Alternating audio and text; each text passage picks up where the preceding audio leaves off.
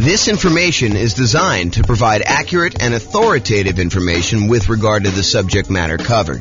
It is offered with the understanding that the presenters are not engaged in rendering legal, accounting, or other professional services. If legal advice or other expert advice is required, the services of a competent professional should be sought.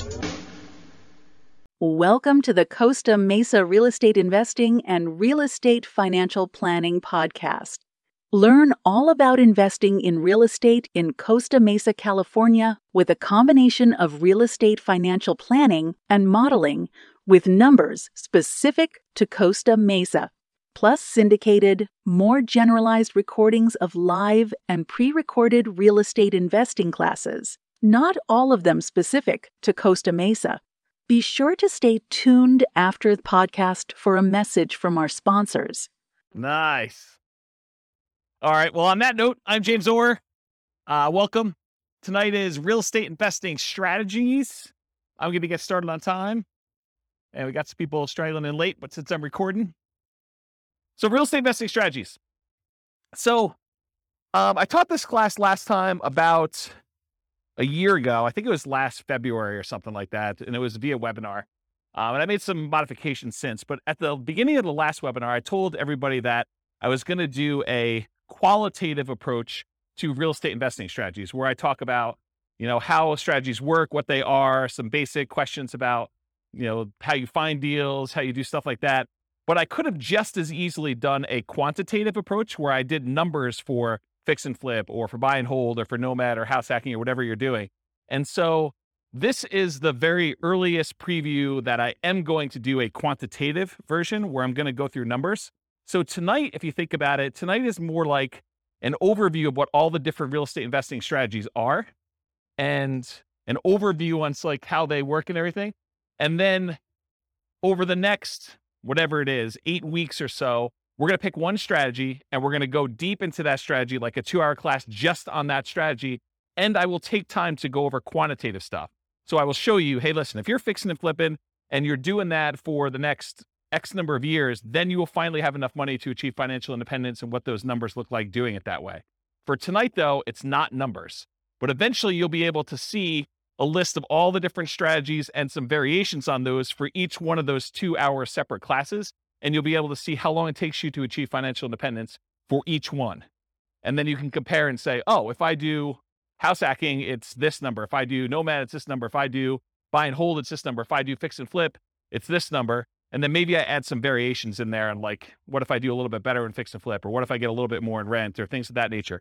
So the thinking is tonight is more qualitative. And then the next 8 classes or whatever it is, so I put them on the schedule. If you guys can look at the group there, you'll be able to see them. And that's going to be more quantitative. At least that's the plan right now, subject to change. Okay, so here's the list. So I'm just going to go down and I'm going to walk you through all the different strategies. And then there's a bunch of slides that go into more detail, but I'll give you an overview of what to expect tonight. So the first one on the list is all the creative financing stuff.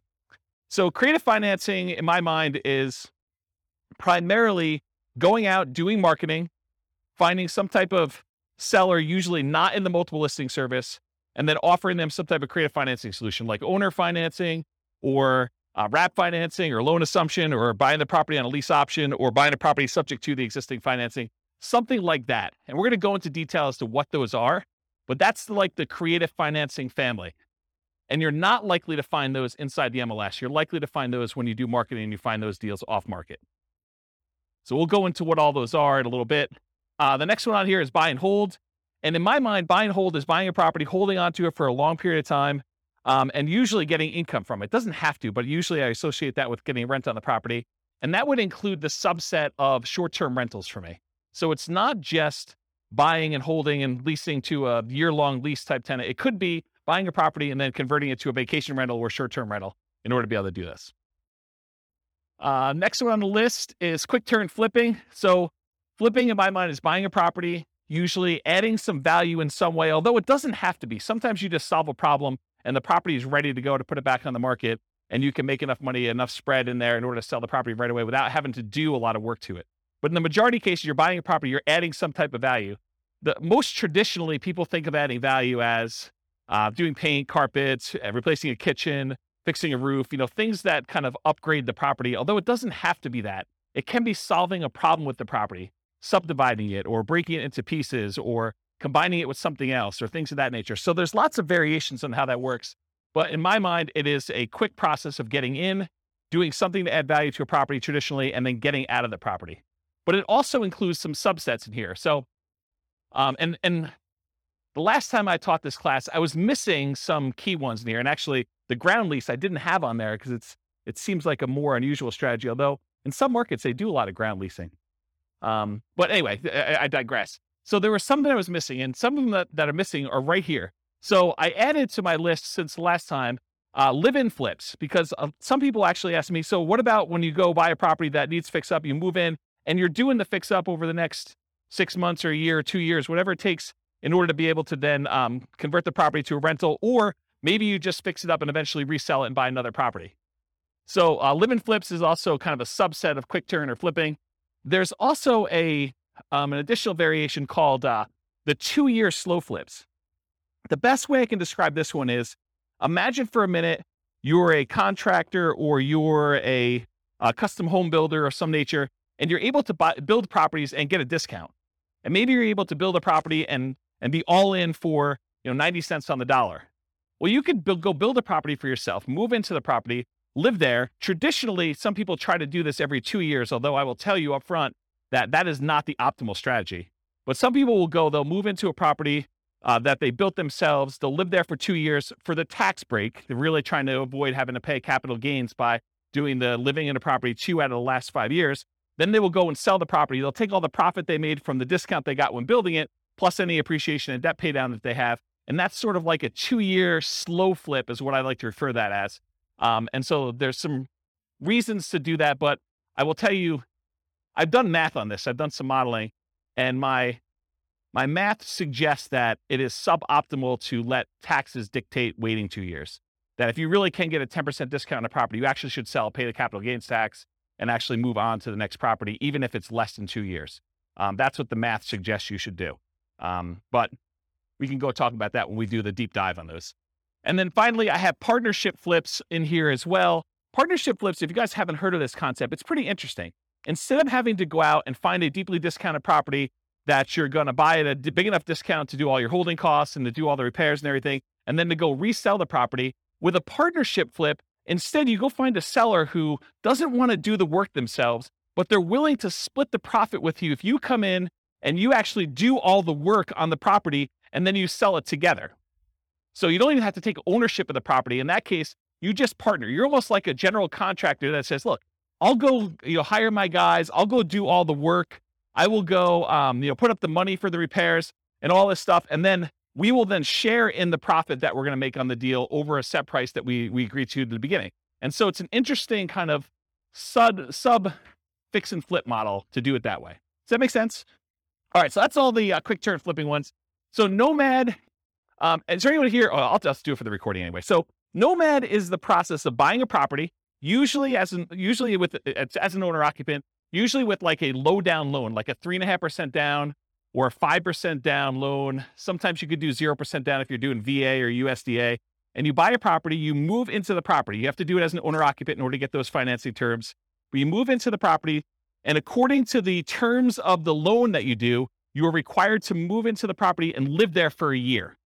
So the lender requires you live in the property for a year. Once the year is up, you buy another property, you convert the last one to a rental property, and you acquire a new one that you move into. And so you can acquire, if you think about this, if you had 20% to put down on a property, by doing the Nomad strategy, you could actually buy 4 rentals for the same 20% down payment. So you do 5% down for the first one, 5% down for the second one, 5% down for the third one, 5% down for the fourth one. And now instead of having, whatever the property values are, if it's a $400,000 property, now instead of having one $400,000 rental that you put 20% down on, now you have $1.6 million, 4 times 400 worth of real estate that you have an asset base that's growing. You have 4 rentals that are all growing and going to eventually be paid off and you'll have cash flow on. So that's what the Nomad strategy is. And you could do this. You can repeat this for as many rentals as you want. There's no loan limit for owner-occupant rentals. So you hear about sometimes, not being able to get more than 10 loans if you're going to be an investor before you have to go to some type of portfolio loan or some type of more unusual loan product. Well, with the Nomad strategy, since you're buying properties as an owner-occupant, there is no limit on the number of owner-occupant loans you could do. You can buy your 11th property as an owner-occupant, live there, and actually get a 5% down loan. So interesting that way. Then there's a whole bunch of sub-versions of Nomad. There's Nomad by proxy. Nomad by proxy is when you have someone else go and Nomad for you. And actually, Dwayne kind of is one of the people that was suggesting we teach a class on this. But the idea is, let's say your grandparents want to move into the area because they want to be near your grandkids. Well, if you can convince your parents, the kids' grandparents, to actually Nomad on your behalf, maybe you even provide the down payment. They actually are the ones moving every year, and you're buying a new house. So it doesn't have to be you that moves into the properties. It could be a family member, it could be your kids. You could decide, hey, while you're in college for the next 4 years, you are going to move 4 times. And I'm going to help you with down payment, and I'm going to be a co-signer on the loan, but you're going to be the one living in the property. And so you can actually acquire 4 properties over 4 years without you being the one that moves using the Nomad by proxy strategy. Then you can also do Nomad where you house hack. So you move into a property and maybe you rent out a room, or maybe you buy a duplex for the first one, or a triplex or a fourplex, and you have roommates, or you have like housemates in the units next to you while you do this. And so Nomad with house hacking is combining the Nomad strategy where you're serially buying houses, sequentially buying them 1 a year, with another strategy of like house hacking. Nomad to short-term rental. This is a new one that a lot of people may not have seen before, but one of the challenges we're seeing, at least in our market here in Northern Colorado, and probably across the country, is this: prices have gone up so much and rents have gone up, but not quite as much as prices. And interest rates have risen such that it's getting harder and harder to cash flow on properties, especially when you're only putting 5% down. And so one of the solutions to that is to actually Nomad into a property, live there for a year, and maybe even during the year, you actually rent it out, vacation rental by owner, or Airbnb or something like that. Where you are buying the property and you're doing short-term rental in order to get some income on it. But then maybe after you move out, instead of converting it to a lease with a 1-year tenant, you can get a lot more income and net a lot more income if you convert it to short-term rentals. The challenge is you probably need to pick slightly different properties when you're nomading originally. You might not want to do, property on the outskirt of town where we've been buying a lot of nomad properties lately. This might be one where you're willing to pay a small premium to have it more in town in a more walkable part of the area. And you pay a premium for that. So you want to make sure that you got your strategies right, but you could then convert those to more of a short-term rental after you nomad in the property. And that could help solve some of your cash flow problems until rents increase enough where it's no longer an issue. And then you could reduce your workload by not having to manage those short-term rentals and convert them to long-term rentals. So does that make sense? So there probably are regulations, and I don't know what they are. So we'd want to go check in with the city and find out if the one that you're considering is able to be converted to a short-term rental. And in some cities, they're requiring licensing to do that. Some cities, they're requiring you, pay the lodging tax or whatever it is. So you need to do the equivalent research in whatever market you're in. I don't know the numbers for Fort Collins. That's not something clients of mine have done. But I think the strategy is to find ones where you can do it. And it might be a property that is already licensed, that maybe the license passes with the property. And so you'd want to go select properties where that is a viable solution and do whatever the regulations say. We're not encouraging you to break the law. We're not encouraging you to kind of go around and try to figure out ways to circumvent things. We're telling you comply and find ones that where it does work. And if it means it doesn't work in that particular area, then we're not doing it. So that's what I would say about that. And so one of the reasons why I'm reluctant to give very specific answers in some of these things is these things change over time.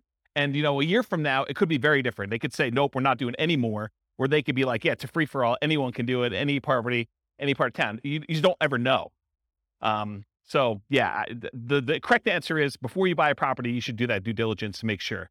And if you're not willing to do it before you go under contract, you absolutely 100% should be doing it while you're under contract, while you're able to deal with that provision in the contract that gives you the right to do your due diligence, and you are able to terminate based on finding out if it doesn't work in that case.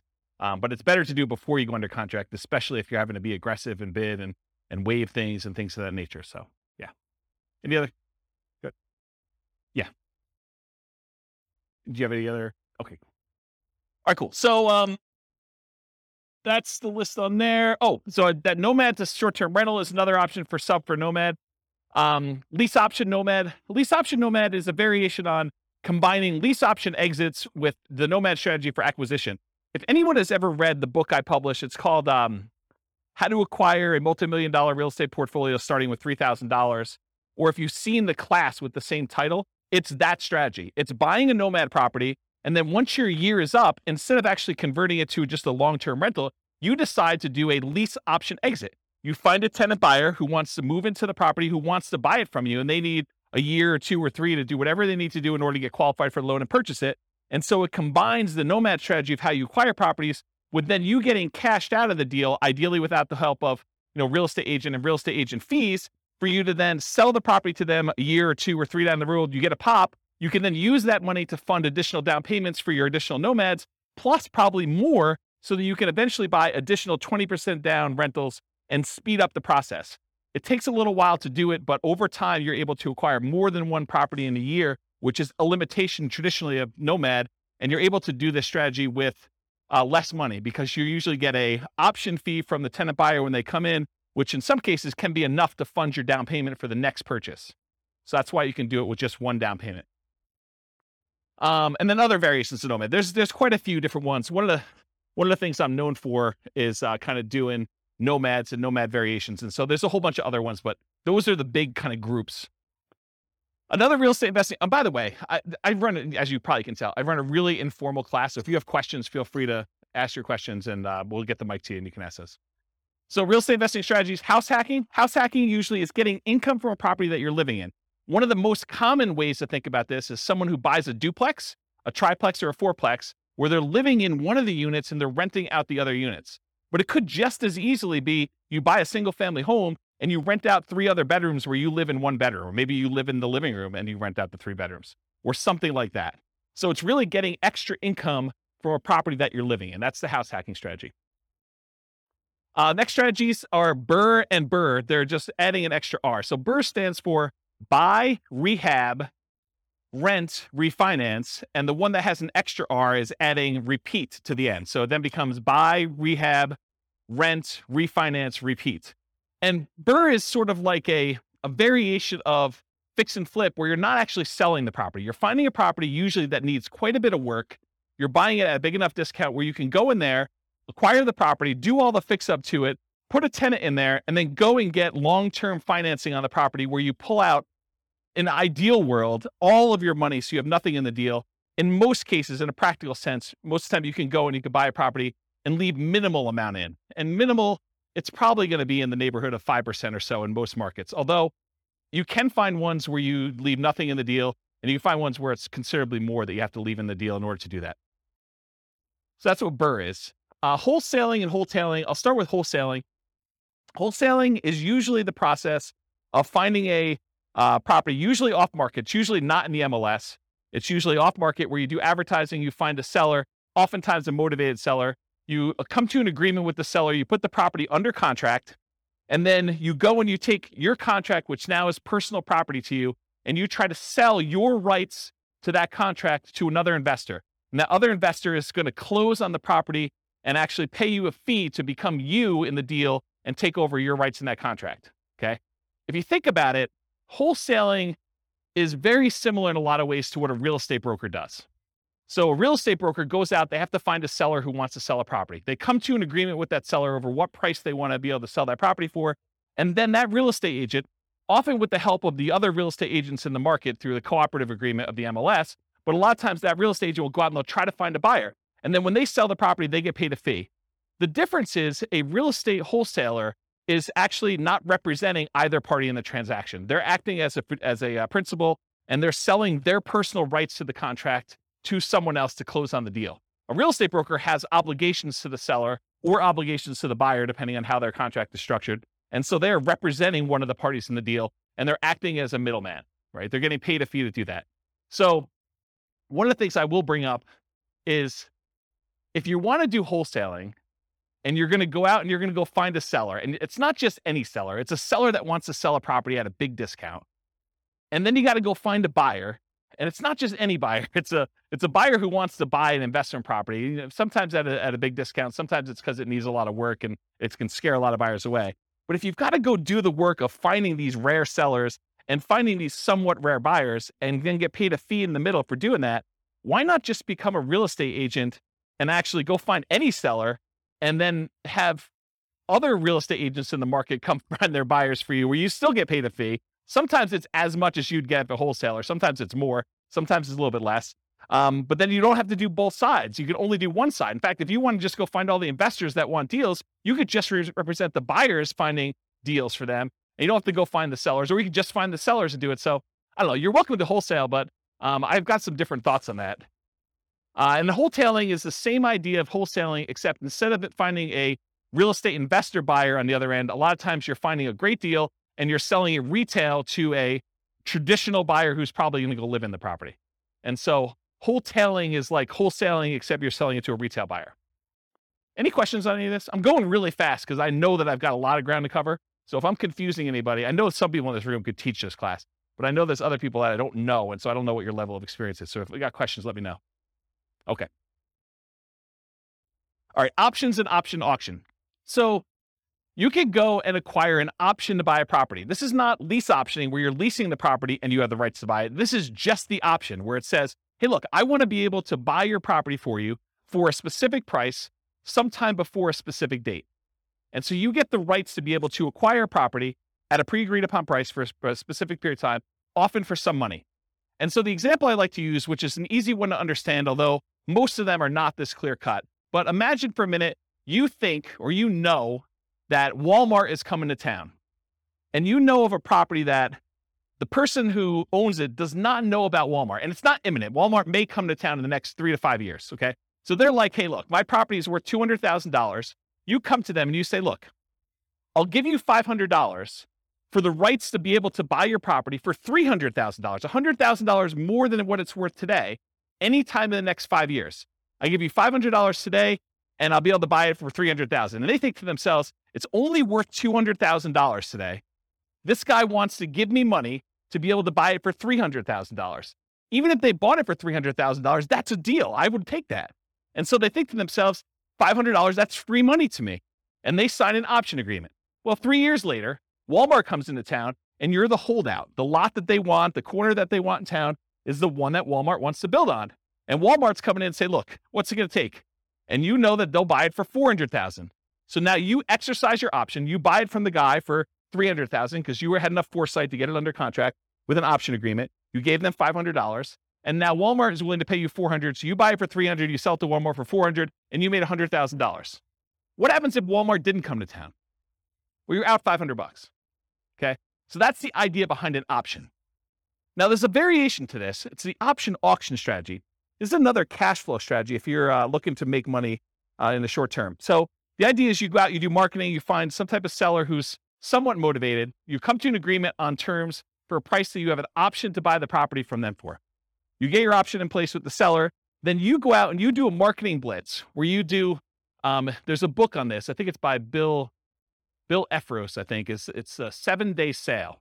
And the idea is you go and you do a marketing blitz for a week or a weekend, and you basically have everyone come through an open house. And then on Sunday night, you ask people who is interested in bidding on this property, and you run an auction in order to sell that property to the highest bidder via, round robin telephone that evening. So basically you call up the first guy, says the bidding is going to start at $200,000. And it's usually below market where you started at.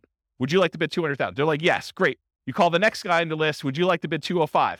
Yes. Okay, great. You keep moving around until people drop out, and whatever the price it gets to, as long as it's above your reserve amount, your minimum that you have, then you sell the property, you sell your option to them, and they close on the property and they buy it, and you collect the difference between the numbers. So that's what option auction is. Come on and have a seat.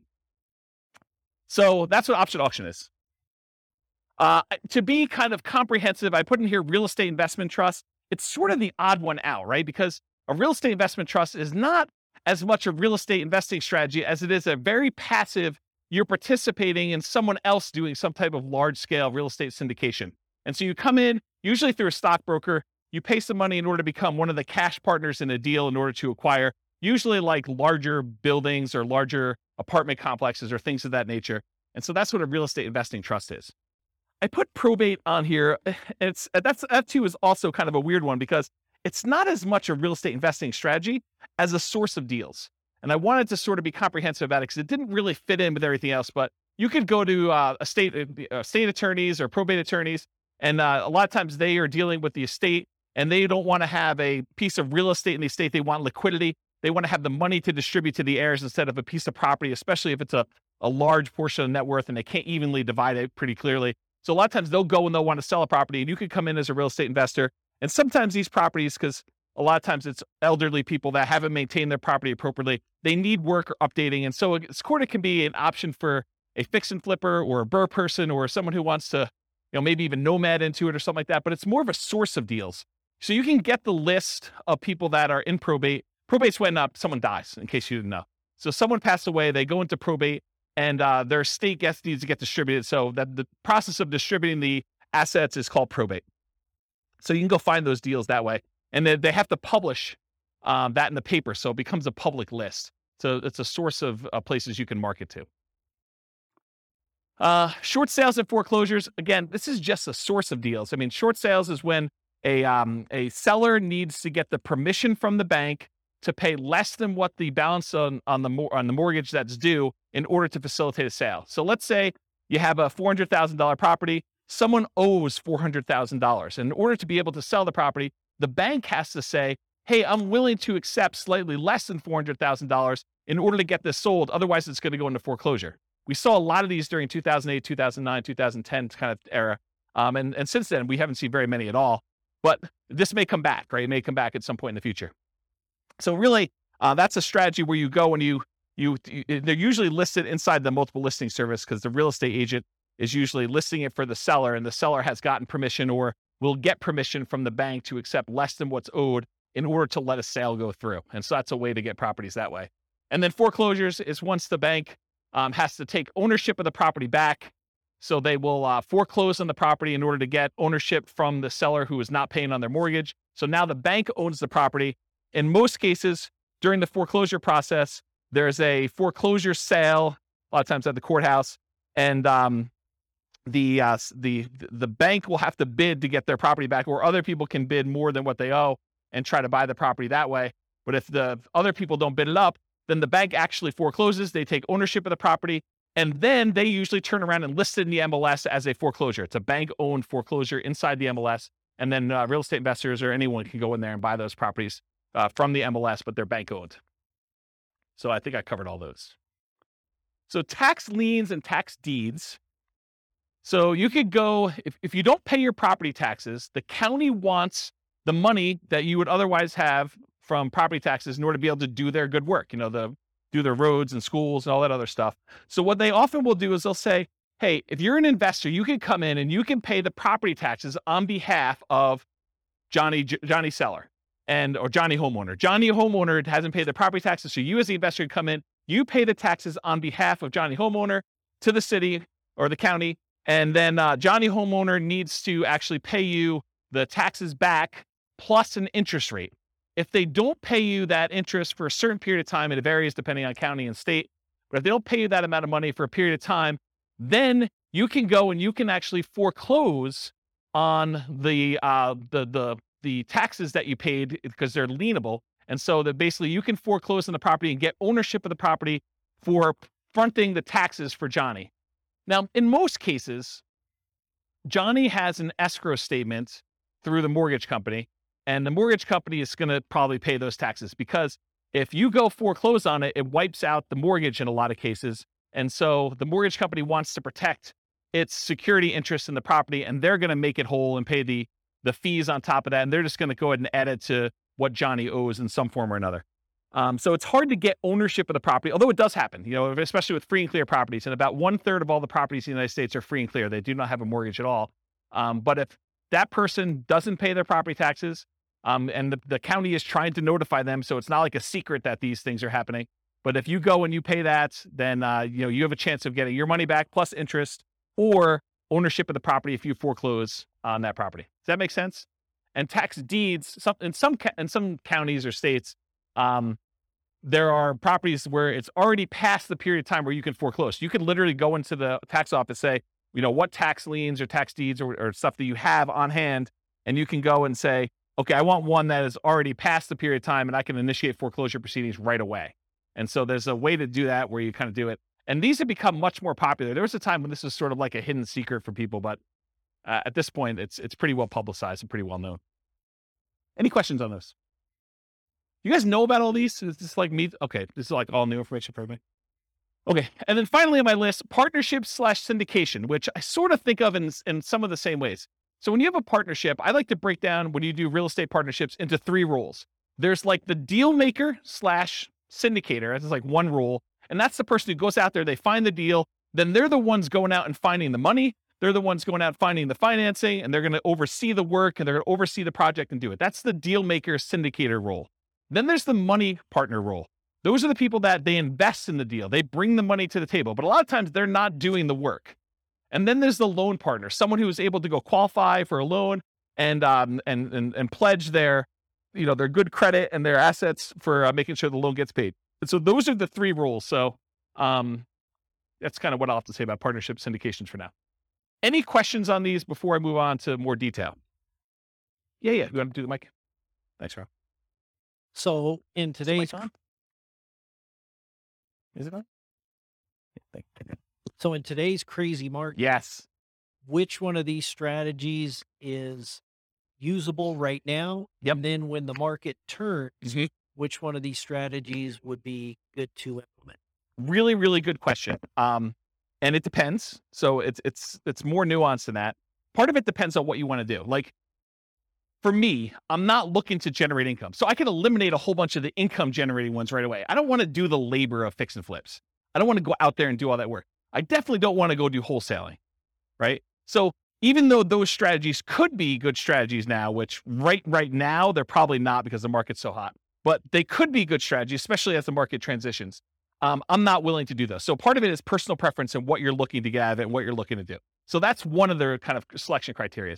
Like as far as like market dynamics go right now, when you have a fast appreciating market, maybe you have a market where you don't know if it's going to continue to appreciate very rapidly because there's some signs that there's high inflation on the horizon, although the Fed just raised interest rates today, 0.5%. And so maybe that'll curb some inflation and suppress some appreciation that we're seeing. But it's really hard to tell. So when you don't know what a market's going to do, I mean, like strategies like buying an option on a property seem like a pretty good thing because you don't have the downside risk. You have very minimal risk. You paid, whatever it is, $500, $5,000 for the rights to be able to buy a property, but you don't know if that's going to pay off or not. And if the market really, really goes down, then you're sort of protected. You have a known downside for that. And so you have some upside there. So you could do things like regular straight up options on properties. You could do things like lease options where you agree to lease a property for a period of time, a year, 2 years, 3 years, and you have an option to buy it for a set price. And if the market goes down, you just say, I'm choosing not to buy it because I don't know what's going to happen in the market. So that could be a strategy for doing that. If you really think the market's going to go up and you have a very long-term horizon, I think buy and hold and nomad and all those long-term wealth building strategies, those are still great. And even with interest rates where they are, what's great about interest rates, and we've been in such a low interest rate environment for so long, that my thoughts are you lock in an interest rate, and even though you think to yourself, 5%, that's probably what you're going to get, maybe 5.5 or so on a investor loan right now, that seems really high to what it was 6 months ago or a year ago or whatever it is. But realize what's interesting about interest rates is if interest rates go down in the next year, 2, 3, or 4, or 5, you can always ratchet them down. But as long as you get a 30-year fixed rate loan, you can't go up, right? Unless you're getting an adjustable rate mortgage, which I don't know. I mean, you don't really want to be chasing that thing and have that extra risk exposure out there. Although some people would probably choose to do that if they have, deep pockets and they could do that. So it's a much more nuanced question that I don't know if I want to give you like a very specific answer. These are the 3 that you do now, especially since this could be recorded and listened to 5 years from now.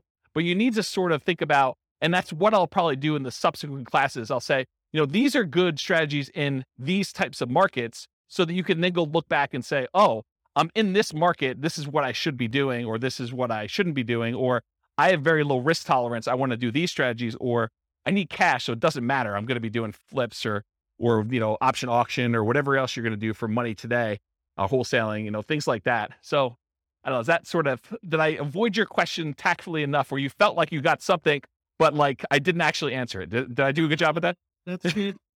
He's working. Looking at other investors, they say, oh, in this kind of market, you want to, it's like conserving or I don't think this is a conserving cash time. I think in periods of high inflation, anyone who's holding cash is losing ground. Yeah, I think buying assets that go up in value, I think those are things. I think the tricky part is a lot of times we can't, at least in our current market in Northern Colorado, at our current interest rates, current prices, current rents, it's hard to make properties cash flow. And so I think that's the challenge for folks. If you're trying to acquire for cash flow, it's tricky right now. It's tricky to do. And so what do? Do you put more down? Do you just kind of consider the negative cash flow as part of your down payment? What's the strategy there? And that's a personal preference thing. I don't think you could tell somebody you always do this. So that's how I would kind of answer that question. Yes, sufficiently vague. Yeah, absolutely. Perfect. Yep. Yeah. All right. You know, James, what I've noticed is a trend that's happening right now is that a lot of us, when we were doing lease options, owner carry, owner financing, that kind of stuff. Right now? We just can't do them right now because the seller really has options, which is sell. Oh, right now. The market's so hot that a seller can basically put it on the market and get above thing. But we're entering a golden age, because the golden age that's coming is all of these really low interest rates, all the options like lease option, wrap financing, subject to, that's coming. We need a softening of the market where now this becomes an option for sellers. Our solutions become options. Is that where you're going with that? Yeah. So what I've seen is a pivot where a lot of people have moved over to master leases in particular, where they're going in on a master lease and attaching it to it. They're creating a performance lease so that no risk at all, essentially being a property manager and keeping 10%. But they're also attaching a right of first refusal and or an option to purchase it in the thing. So I'm seeing a lot of that. And those are exactly the same people who were doing a lot of lease options before. But it's just kind of interesting. They're trying to position themselves for that golden age, which is coming in 2 years' time, right? Yeah, I don't know if it's 2 years, but yes, I think we're coming into a period where, for the last, whatever it's been, 3 years, 4 years, we've seen these extremely low interest rates. And so at some point in the future, the market shifts and sellers start to struggle with being able to sell their properties. Maybe there's a glut of properties that are for sale and not enough buyers. And now investors come in and they add liquidity to the market historically. And so now you could come in and you can find sellers that are in situations where a offer to buy a property subject to, or a wrap financing, or a lease with an option, those become attractive to certain sellers at certain periods of time. And so now you can come in and you can take advantage of the really low interest rates we saw historically last few years, a few years in the future. But that's not here yet, right? And so we're sort of like waiting for a period where the market has shifted enough and you can take advantage of different strategies at different times. So I don't know. That's where I am with that. Hopefully that's helpful. Yep. Yeah. But like, what would I recommend for clients? I would recommend they look at whatever strategy makes sense for their particular situation. And I think for a lot of folks, Nomad still is the best strategy. It takes very little down payment. It takes relatively small amount of time. It's a really good way to dollar cost average or dollar value average into the market, one per year over time until something shifts. And so for the people that are on limited down payments, it's a great way to get in and acquire properties. For someone who has a lot of assets and they're sort of waiting for the best time to buy with those assets, then buying a property a year with a very small investment in order to acquire that doesn't seem like a bad thing to do with a tiny bit of your asset pool that you're going to deploy. So I like Nomad for that reason. If you're trying to like, hey, I've got $1 million or $2 million or $5 million and I need to place it because I don't like the risks of the stock market right now or whatever else I've got, and I got to put it into real estate, it's a tricky time because it's hard to produce cash flow unless you put a lot more down. You're buying properties all cash or you're putting 25, 30, 35% down, at least in our market. In other markets may be different, right?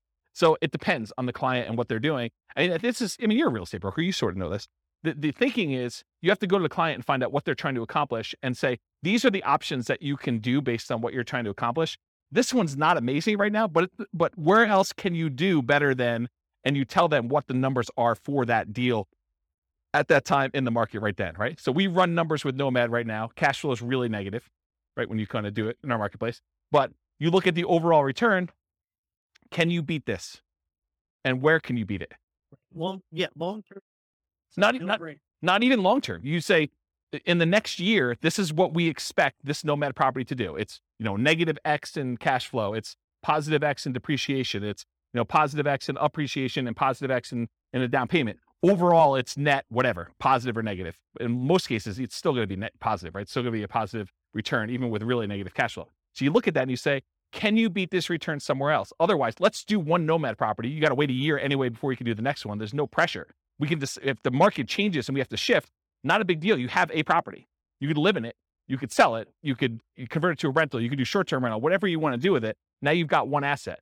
Then we decide, we go out 9 months into the future and you reevaluate the kind of playing field at that point. You say, okay, I've got this amount of down payment. This is what the market looks like. This is what interest rates are. This is what rents are. This is what prices are. What can we do? And so I think you then look and you make decisions. Unless somebody has a lot of money and they're trying to deploy it right away, that's the big risk of what do you do with all of it? Do you space it out? Do you make one big investment and try to acquire a whole bunch of properties? Are you trying to buy some big multifamily, which is hard to do in our marketplace, and cap rates are kind of wacky right now to begin with? I think so. I think they're slowing down because it's hard to even get deals. The last 6 months in our marketplace, probably longer than that, but the last 6 months in our marketplace, we've seen people bidding on properties where there were 20 offers. And it's hard to do 5% down for Nomad and make up 10% additional in price as a down payment. Now you're at 15% down, right? I'm rounding, but it's more than the 5% down. So it's hard to do that in this marketplace. If we see some slowing down where it's more reasonable, where you have 1 or 2 offers on a property, or you're buying new construction where there's not a bidding war or something like that, that's a much more reasonable thing for a Nomad to do, come in and do it, even with the negative cash flow in a lot of cases. So there was a class we did, it might have been one of the last classes I did before I kind of stopped doing classes. It was called, Is Nomad Dead? And that was a discussion about this, because there was a class where it was a discussion about, when I first started teaching Nomad, it was whatever it was, $250,000 properties. And now properties, the same properties in the same neighborhood that my clients were buying for $250 were now like $420 or something like that. So, and the rents hadn't gone up that much. They'd gone up, but not quite that much. So like we ran the numbers of like then versus today. And I showed them the difference of what it was like buying Nomad in the golden age, which it really wasn't a golden age. It was just whatever the market was at the time. And then what it was then. And I said, okay, so here are the numbers back then. Yeah, they're not as good as they are today, but can you beat this somewhere else? If so, go do that, right? Like I don't have any preference. But if you can't beat that, this seems like a good thing to invest in. And then you can go and make the decision. And I think that's a good way to look at it all the time. Every time you make a decision about Nomad, you're like, okay, this is what it looks like if I could buy today. Should I do that? Or can I do something else? Can I go buy Dogecoin, or can I go buy GameStop, or go buy Twitter, or that, Activision Blizzard, with their acquisition or whatever they're doing. Some of this like opportunity where you think, okay, well, I could do better than Nomad. Well, then do that. Okay. Which I think maybe just put it on. I don't even think you can decide that, right? That's your choice. But I don't think that's something I would recommend. And there is a number at which someone's like, I can't swallow X dollars negative money. Good discussion. All right. If we go over, it's all you though. Okay, here we go. Because that was slide 1 of like 100. All right, here we go. So I wanted to start this early, but I wanted to give you the like content of the class first before we got here. So get rich quick versus get rich slow. In general, if you're thinking about, okay, I want to get involved in investing in real estate, there's a need for you to put food on the table, to put gas in the car, to kind of pay for health insurance, whatever you're doing. So you need money to live on. So you need a way to generate income to live on while you build wealth in some form or another. If you have enough assets to acquire properties to generate that income, that's great. Most folks do not, though. They're not coming in with $5 million that they can deploy and buy a whole bunch of rentals and generate cash flow to live on if they're going to do that. So that means you need either one of 2 options. You either need to get a job that provides income to live on, and maybe take some of the capital from that job and deploy it into real estate to then use the real estate to build wealth over time. Or you need to become a real estate entrepreneur and generate income through entrepreneurial activities in the real estate industry. This is essentially starting a real estate business, doing the strategies that are most likely to generate very short-term money, which is really just a job in the real estate field. So jobs in the real estate field look a lot like wholesaling, fix and flip, real estate brokerage, things like that generate like money that you could put food on the table in a very reasonable amount of time. Okay. So those are like the equivalent of getting a job. So if you're like, I have a job and I could provide food to live on. Now I'm going to use some of that money to go buy Nomad or Burr or, a property to live in or buy and hold or whatever we're doing here. Or you get a real estate entrepreneurial job and you either use that money to live on and take some of it to reinvest, just like you would from a job. And then you get to kind of cherry pick your deals off the top in some of those kind of positions to do that. Does that make sense? Okay. Then, with all this stuff being said, invest for more passive cash flow and wealth building. So remember, the idea for a lot of folks is to achieve financial independence where their assets are providing enough income where they can support them in the lifestyle that they desire. And one of the ways to get there is cash flow from real estate or money invested in some type of asset, stocks or bonds or something else that is throwing off, some capital growth and or dividends or some type of money coming out there. And a lot of times the asset base, you're using some type of like 4% rule or 3% safe withdrawal rate or something like that in order to generate some money from that or the money from the real estate. And I'll throw it in there just to be complete, or passive income from like Social Security, annuities, or pension. So those are really the three sources of money for achieving financial independence. Any questions on this? No way I'm getting through this 2 hours. Okay. So real estate investing strategy. So tonight I'm going to primarily talk about, which is on the next slide, but the entry, the holding period, and the exit period. Because remember, real estate investing strategies, what is a strategy? It's a unique combination of how you get into the deal, how you hold the deal, and how you get out of the deal. That's sort of what the definition of a strategy is. And so in this case, tonight, I'm going to talk about entry, different ways to finance acquiring properties, different ways that you can acquire properties through different channels, holding period, whether it's an active or passive investment, the duration of your hold, if you're wholesaling, you're kind of just flipping your contract, if you're doing a flip and it's 3 to 6 months, or if you're doing like buy and hold forever or nomading or something like that. And then exiting, your exit financing, how you're getting out of the deal, how someone's going to cash you out, and then the channel for exiting, how you're going to exit the property or get rid of the deal. And so those are the ones I'm primarily going to talk about. For the sake of time and breath, we'll focus primarily on those. I'm not going to talk about all these secondary categorizations. I started putting together a database of all the strategies and then classifying them to a whole bunch of different criteria. And I'll just quickly run through this criteria, but that's really what it is. And a lot of the secondary criteria is what we're going to cover when we do the individual classes. So I'll do a whole class on just buy and hold. I'll do a whole class on fix and flip. I'll do a whole class on nomad. And then I'll cover a lot of these secondary ones. So how much money is really required for them? What's the credit score required? What's the investing style? Are you an investor where you're actually deploying money and expecting to get a return? Or are you an entrepreneur where you're actually doing work in order to generate money through work? What's the stability? Is it passively stable or is it actively stable? Do you have a balloon on a property, which is more of an active stability? If you leave that thing alone, it could blow up on you. Where passive stability is, if you don't do anything, it's sort of safe. It just kind of hums along and does its own thing. How scalable is it? Is this something that is going to be really hard for you to scale up and do bigger size? Or is this something that is super easy to scale? What skills are required? This reminds me, the skills. One of the things I started doing when I was making this database of real estate investing strategies is I was going to make a list of, and you tell me if this is a good idea. This is why I want to do these live. You tell me if this is a good idea. So I'm going to make a list of all the different things you need to do in all the different strategies. So analyze deals as an example, raise money as one example, hire a property manager, manage a property manager, like all the different kind of like big category things you need to do for every single strategy. And then maybe what I do is I write software that gives you an assessment where you say on a scale of 1 to 5, how good are you at doing all these different skills? And then certain skills apply to more than one strategy. I can sort of give you like a measure of which strategies are better for you based on the skills that you tell me you're good at. And I give you almost like an assessment for becoming a real estate investor.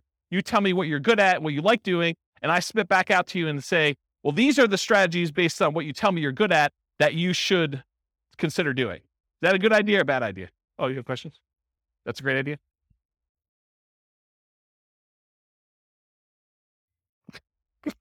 You can't wait to talk. No, I think it's good. I Okay. think you also, though, have to put in there, what is their risk tolerance for those? That's probably another one. Right? That's probably another like asset assessment kind of question, right? Right. Yeah, like how much money are you willing to risk? How well do you sleep at night knowing that things can go bad? What's your variance tolerance? Yeah, things like that. Yep. Good point. So skills required, sales, analysis, property management as some examples. What's your risk exposure rating? Like how risky is the strategy overall? What's your profit timing? Is it cash now, cash flow, wealth building? What kind of subgroups you would direct market to? Probate being an example, high equity being another example, low equity being another example. What are the best markets? I think this is to your question more up, like where you're talking about, is this a soft market strategy? Is this a hot market strategy? Availability, like, are these like really rare deals? Are you very likely to not find any? Or is this like something you can go out and you can buy today? And then can you invest using retirement accounts? Kind of another one on there. So those are like my secondary criteria. We're not going to talk a lot about those tonight. It's primarily going to be this primary categorization. All right. So here's a visual. There's no way I'm going to get through this. Here's a visual of the three different things. So the entry, the holding period, and the exit.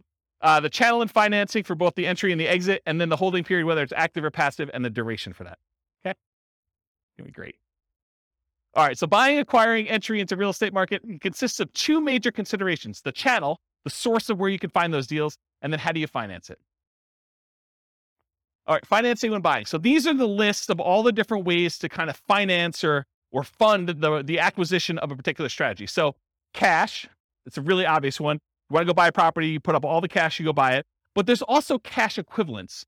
There's things like, I want to go do fix and flip and I have a free and clear property. Instead of actually selling my free and clear property, I could go put a home equity line of credit on that property and then only pull the money out that I need in order to fund the acquisition of my fix and flip. And so that's sort of like a quasi-cash equivalent, because it looks like cash, but you had to borrow money from yourself in order to be able to do that. Or if you have $1 million invested in the stocks and you want to use a margin account, you can go borrow up to 50% of your stock holdings and use that money in order to acquire the deal. Yeah, you're adding some leverage or risk into it, but that's the idea behind cash equivalent. Traditional owner-occupant loans, this is usually for stuff like house hacking or Nomad or things like that. You can get 0% down VA or USDA loans in order to acquire properties as an owner-occupant. You can do 3.5% down loans to buy single-family homes, duplexes, triplexes, or fourplexes as an owner-occupant. And you can do 5% down conventional financing in order to acquire these properties. And everything except for the 0% down VA has PMI. If you put less than 20% down, VA instead has a funding fee, sort of like a prepaid fee you pay up front that takes care of the insurance risk that VA has for putting less than 20% down. So those are kind of the traditional owner-occupant type loans. You could do 20% down or more, then you don't have PMI anymore, but most investors are probably going to not opt to do that. Traditional non-owner-occupant loans, that's usually 20% down. A lot of times we'll move to 25% down because the interest rate is so much better, moving to 25% down. And the cash flow improves a little bit because you're borrowing a little bit less. So a lot of times you'll do that. There are 15, as of right now, there are 15% down non-owner-occupant loans you can get. They usually have PMI associated with them. And depending on what you're going for, you're trying to make more of an appreciation play or you're making more of a cash flow play, you would choose those loans based on what you're trying to do there, in my opinion. Creative financing, we talked a little bit about these. I'll go into detail a little later, but there's owner financing. That's when the owner of the property acts like the bank. They allow you to make monthly payments to them in order to buy the property. There's wrap financing, where the owner of the property has a loan in place that they have with a bank or something like that. And they're saying, hey, look, I owe $50,000 on this property, but you want to buy it from me for $400,000. So I'll tell you what I'll do. I will offer you owner financing, but we have to make part of the payment go to the $50,000 underlying loan. So I'm going to wrap the $50,000 loan.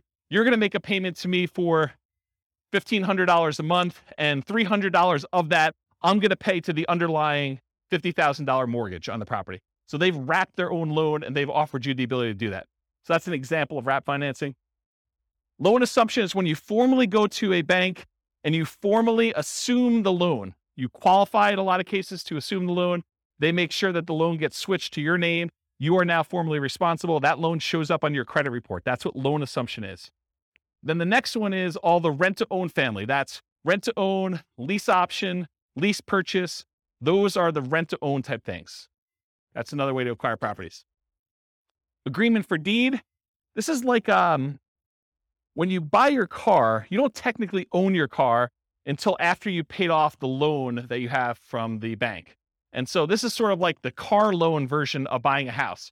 You have a contract in place, you make monthly payments on that contract, and then when you made all the payments on that contract, then and only then the seller actually provides you a deed to the property that says you own it. Okay.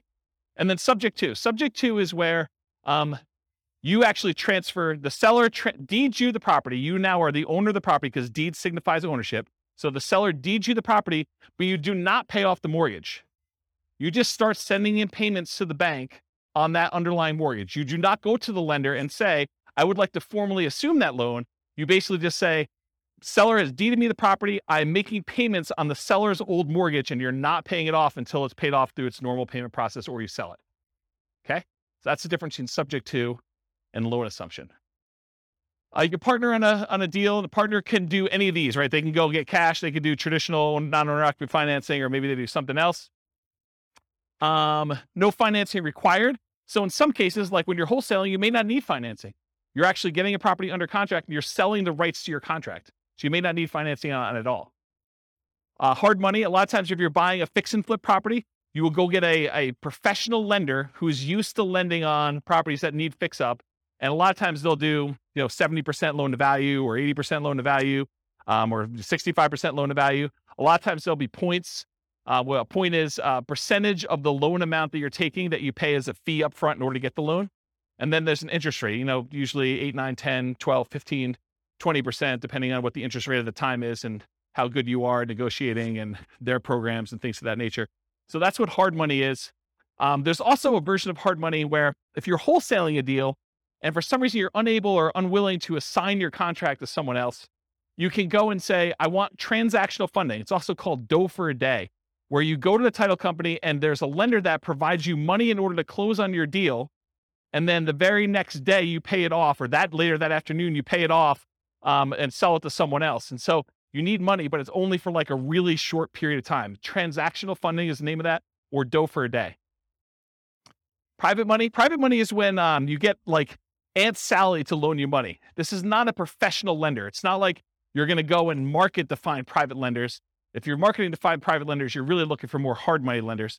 This is sort of like, I go to my grandmother and I'm talking to her at Thanksgiving dinner and I say, so grandma, what are you doing? She's like, doing good. I've got all my money invested in, CDs and I'm earning 1%. You're like, yeah, I'm doing all this house flipping and I'm paying my hard money guy 10%. And she's like, 10%? That's crazy. I would love to even earn 5%. You say, well, grandma, I would be willing to pay you 5% if you loan me the money instead of you keeping it in CDs at 1%. And now you've got a private loan from grandma. Okay, that's how that works. None required. I guess I have that on there twice. Note to self, remove that. Utilize existing seller's ownership. This is like an example with the partnership flip, where you're going and you're partnering with the seller, and then you're coming in, you're going to provide all the repairs and do all the work and bring in the contractors and do that, and then you're going to split the profit. Well, you don't really need financing for that. You're utilizing that the seller already owns the property. Maybe they've got a mortgage on it. They're just going to keep making their mortgage payment, but you don't have to come in with new financing in that case. And then private mortgage insurance, that's needed whenever you put less than 20% down on a property. There'll be private mortgage insurance involved, with the exception of VA loans, which have that funding fee instead. Or grandma. Grandma doesn't have PMI. Any questions on financing? Sweet. Channels when buying. You'll notice, I'll point it out if you don't, that there's an alligator behind this thing. And the alligator is for a reason. Finding deals is like looking for an alligator in a lot of ways. And I'll explain what I mean. If you wanted to find an alligator, you could, in theory, go down into the sewers of New York City, and it's possible someone recently flushed an alligator down there, and you could stumble upon an alligator and find one. That is definitely a possibility, right? But if you really want to find alligators, you're probably going to Florida. And if you really, really want to find alligators, you're probably going to the Everglades, okay? The same thing is with deals. Could you find a subject to deal, a deal where the seller is willing to deed you the property and you just start making payments on their mortgage? Could you find a subject to deal in the MLS? Could you find an alligator in the sewers of New York City? Yes, it's possible. But if you really want to find a subject to deal, you probably want to go find some type of for sale by owner. And probably, if you really want to do it, and that's like the Florida equivalent, you probably want to actually go and find a for sale by owner that's not already marketing their property and doing the advertising themselves and looking for more of like a retail buyer. You probably want to do some type of marketing to uncover some type of motivated seller of some sort, and then find it where subject to actually makes sense and it's a deal for them. Does that make sense? Do you understand why I use the alligator analogy? Okay. All right, so where can you find deals? You can find them inside the MLS, including, which some people don't believe, you find foreclosures inside the MLS, because that's where banks list them after they've taken them back as foreclosures. You could also find short sales. Short sales are when the seller, where the lender accepts less than what is owed in order to facilitate a sale, and those show up in the MLS. Then you have the whole for sale by owner group. there's actively marketed for sale by owners. This is when a for sale by owner puts a sign in their yard, they put up their ad on Craigslist, they put up their ad on Zillow, and all those other places, and they are trying to actively sell their properties themselves. That's an actively marketed for sale by owner. But then you also have hidden for sale by owners. These are properties that are for sale by the owner. There's no agent involved, but you find these through marketing, sending out direct mail, putting up ads on Google or whatever else you're doing, and making a website, doing networking, telling people, hey, listen, if you ever want to sell your house, or you know someone who wants to sell, I'm a buyer, I'm an investor, I'm looking for properties that I can do work on and flip, or whatever you're looking for. So through marketing and networking are the two ways to find non-actively marketed for sale by owners. You can also find deals from wholesalers. So wholesalers are out there usually doing these stuff, hidden for sale by owner stuff, marketing and networking in order to find deals. That's primarily where wholesalers find deals. And so the wholesalers can be the source of those deals. They become the middleman. They almost become like a subset of the multiple listing service, except they're a one-person MLS. They find their own deals, they put them under contract, and then they're trying to sell their contract to someone else. Tax lien or tax lien sales. Auctions. So when a property is delinquent enough, the bank will start the foreclosure process, and then they will have an auction to bid on basically what they owe on the property or what someone else is willing to bid in order to buy the property. And so there's foreclosure auctions. There's also IRS and other government auctions, like a DEA auction. So if a house gets seized for, I don't know, before it was,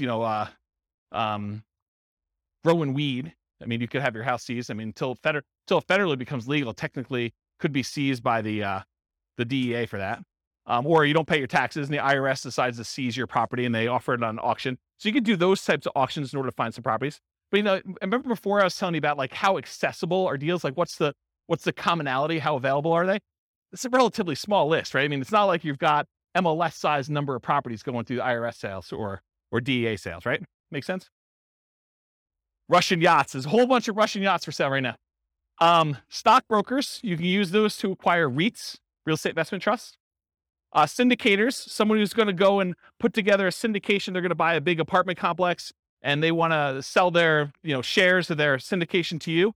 And then REO is real estate owned by banks. So in some cases, some banks, they may take back a portfolio of properties and instead of listing them in MLS, they may actually fish it out to their real estate investor clients first. And so any properties owned by the bank, real estate owned, could also be offered directly from the bank in that case.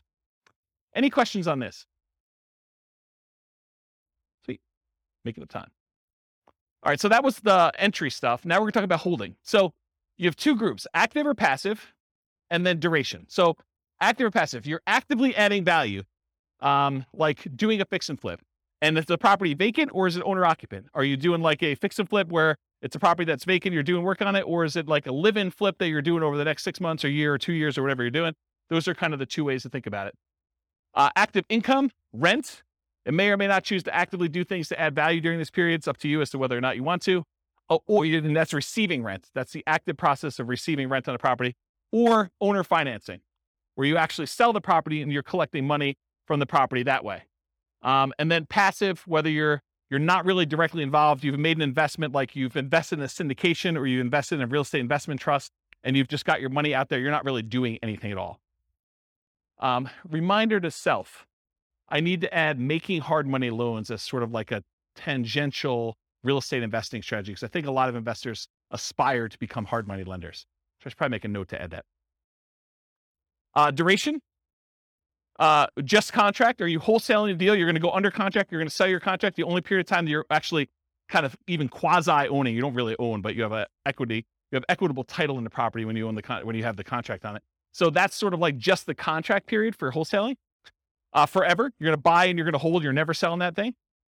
Or everything in between. I'm going to hold it for 6 months. I'm going to hold it for a year. I'm going to hold it for 3 years. I'm going to do lease option exit whenever the tenant buyer cashes me out. Whatever that is for you.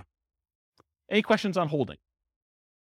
Am I going too fast? I feel like I'm like flying. I feel like, what's that guy in the Top Gun movies where he's doing his jets thing? All right, pause for beverage. Not a lot of notes, huh? Nothing I told you is new, huh? All right, financing when selling. Traditional financing, you'll notice there's some on here that are like, that were in the other one that are not out when you sell because you're not really using those. Although it's possible, I guess someone could come in and do, private loan or whatever it is. Yeah. So traditional financing when selling, cash, it looks like cash to you. That's what my cash note is. So if someone comes in with a loan, it doesn't matter if they got a traditional loan. The title company is going to give you a check. It's going to look like cash. Owner-occupant, non-owner-occupant loans, the buyers and/or family and/or partners, hard and private money, those coming in, and then all the different creative financing things, depending on how you're exiting. If you're doing like a more entrepreneurial approach where you're out there finding lease option properties and then you're turning around, you're offering the property on a lease option to a tenant buyer, that's sort of like sandwich lease optioning. So this could be an exit strategy for you, is using kind of like the rent to own and others, lease option exit. But all the owner financing, wrap financing, loan assumption, rent to own, agreement for deed, and subject to, those are other ways to exit the property. Okay. Channels when selling, you can hold it forever, so you don't ever sell it at all. You can sell through others. For example, multiple listing service, real estate brokers, or wholesalers. If you want to be the person that provides the deal to the wholesaler, you can do that. For sale by owner, where you do the marketing yourself, you either actively market it, put it on Zillow, put it on Craigslist, put the sign in the yard, go door to door. You could be a hidden for sale by owner where you don't even know that your property is for sale. Someone comes to you and they want to buy it. You have an unsolicited offer. You could be out networking. Someone says to you, I really need a property in XYZ neighborhood. You're like, I happen to own a property there. Are you interested in selling it to me? Are you interested in buying it from me? Sure am. You can offer it at rent to own. You can do lease options, exits to people. You can offer rent to own properties. You could decide to do that auction strategy, like when we did that option auction. You get the option on the property and then you auction it off to someone else. If you're getting rid of your real estate investment trust, you can go to a stockbroker, get rid of it that way. In some cases, when you're partnering with other people, your partner's going to come in and they're going to buy you out. They're going to say, you're like, I want to get out of the deal, or they're going to tell you you are getting out of the deal, and the partner's going to come in and buy you out in that way. And this is ignoring losses like natural disasters, lawsuits, bankruptcy, foreclosure, divorce, right? Those are ways you could also lose your property. You could exit, but I'm not planning on those, although they do exist. Any questions on selling? Making up ground. All right, good. All right, so here are the 6 types of creative financing. I've been kind of telling you all night that I'm going to get to these. I'm finally getting to them, although I have sort of told you about them at some point. So I guess I probably should put this earlier. So here are the 6. We've already talked about what they are. There's a slide for each, so I'm going to go through them. All right, here's a warning. So how many people in here are interested in doing these creative financing type deals? Owner financing, wrap financing, lease option, subject to, just one person? Oh, okay. All right, so if you're going to do these, this class is not enough information for you to do them, okay? Any course you buy online is not enough information for you to do that. You absolutely, 100%, should do a consultation with an attorney in the market you plan on doing the deals and make sure you have the correct paperwork, the correct way to structure the deal so that you don't get in trouble, okay? There's a slide on this coming up, but this is like you're given great power, which with it comes great responsibility. You could really screw somebody over with this. And you could screw them over like unintentionally. You just structure it wrong and you don't realize it, and then something happens to you and it's bad, okay? So you really, really want to make sure, and you don't know what you don't know, right? Like everyone thinks, oh, I did the course, I paid the $1,000, I got the whole thing done. I mean, I got 8 hours of training on how to do lease options. I know everything. Maybe not there, okay? So I strongly recommend you always get the advice of and use an attorney use an attorney on all creative transactions. Now, after you've done 1 or 2 of them, can you probably replicate what they did in most cases? Probably, right? I mean, I think that's probably true. Although there's nuance and differences in each deal, and an attorney may save you from making a mistake on one. If you think of it as the attorney is just an expense of getting this kind of creative transaction done, you could look at it as an acquisition cost. I think that's prudent to do. So these can be complex, highly nuanced transactions. If done incorrectly, you can get you in expensive trouble. Whatever it is, $1,000 or $2,000 you pay for an attorney to do it right could save you $500,000 later. So that's a good return on investment, in my opinion. All right. It has to be win-win or no deal. So with great power comes great responsibility. It's from one of the Spider-Man movies. I forget which, but I think that's an appropriate thing to say here. Yes, you probably could structure deals that are not win, where you take advantage of people, especially people in sort of like rough situations where they've got things going on, where they're motivated to sell a property for whatever reason. They may not be thinking clearly. They may be in a position where if you were unscrupulous, you could take advantage of them. And for all of you that are local, if I hear about you doing something unscrupulous, if I hear you took advantage of somebody, I will do everything in my power to ruin your business. I'll just tell you straight up, okay? You'll be removed from this group because I don't want someone looking up your name and saying, oh, so-and-so is part of that investor club. They must have learned how to do this crazy, stupid stuff from there. And I'm going to go ahead and assume that James taught it to him and all that stuff. So our community is small enough that you will be removed from the group, but it will not end there. If I find out that you did something unscrupulous, I will go out of my way to say, do not do business with so-and-so. And it will get ugly. So I'm just telling you up front, don't do it. Okay. You'll be banned from meetings. You'll be removed from a member. I banned, I think it's 13 people at this point from the group, in case you're wondering. You should only do deals that are win-win for all involved. It should be win-win or no deal at all. Does anyone have any questions on that? This is your chance to ask me. Yeah, exactly. All right. No questions? Wow, it got really silent in here. Like, you guys are like, holy crap. I mean, you got to understand, you guys don't pay for these, right? So there's zero incentive for me to keep you around. You guys understand that, right? Like, I'm like, this is sort of like, you're coming here for free. If you're going to do like bad stuff, I don't want you here. And I'm not losing any money by having you not be here. Right? You get that. And in fact, you could hurt me. So there you go. All right. Now that I've kind of gone down that dark hole, what are the benefits of financing? Why would you want to consider doing these types of deals? So little or no down payment required. If you're trying to buy a property with a lease option, it's not like you need to come up with 5% down or 20% down in order to do those types of deals usually. Although it's completely negotiable. It's typically the same benefit as Nomad, except you don't need to move in. With Nomad, we're able to buy a property with 0% down, 3.5% down, 5% down. So a lot of times you can acquire these creative financing deals with similar down payment sizes, except there's no requirement for you to move into the property and live there.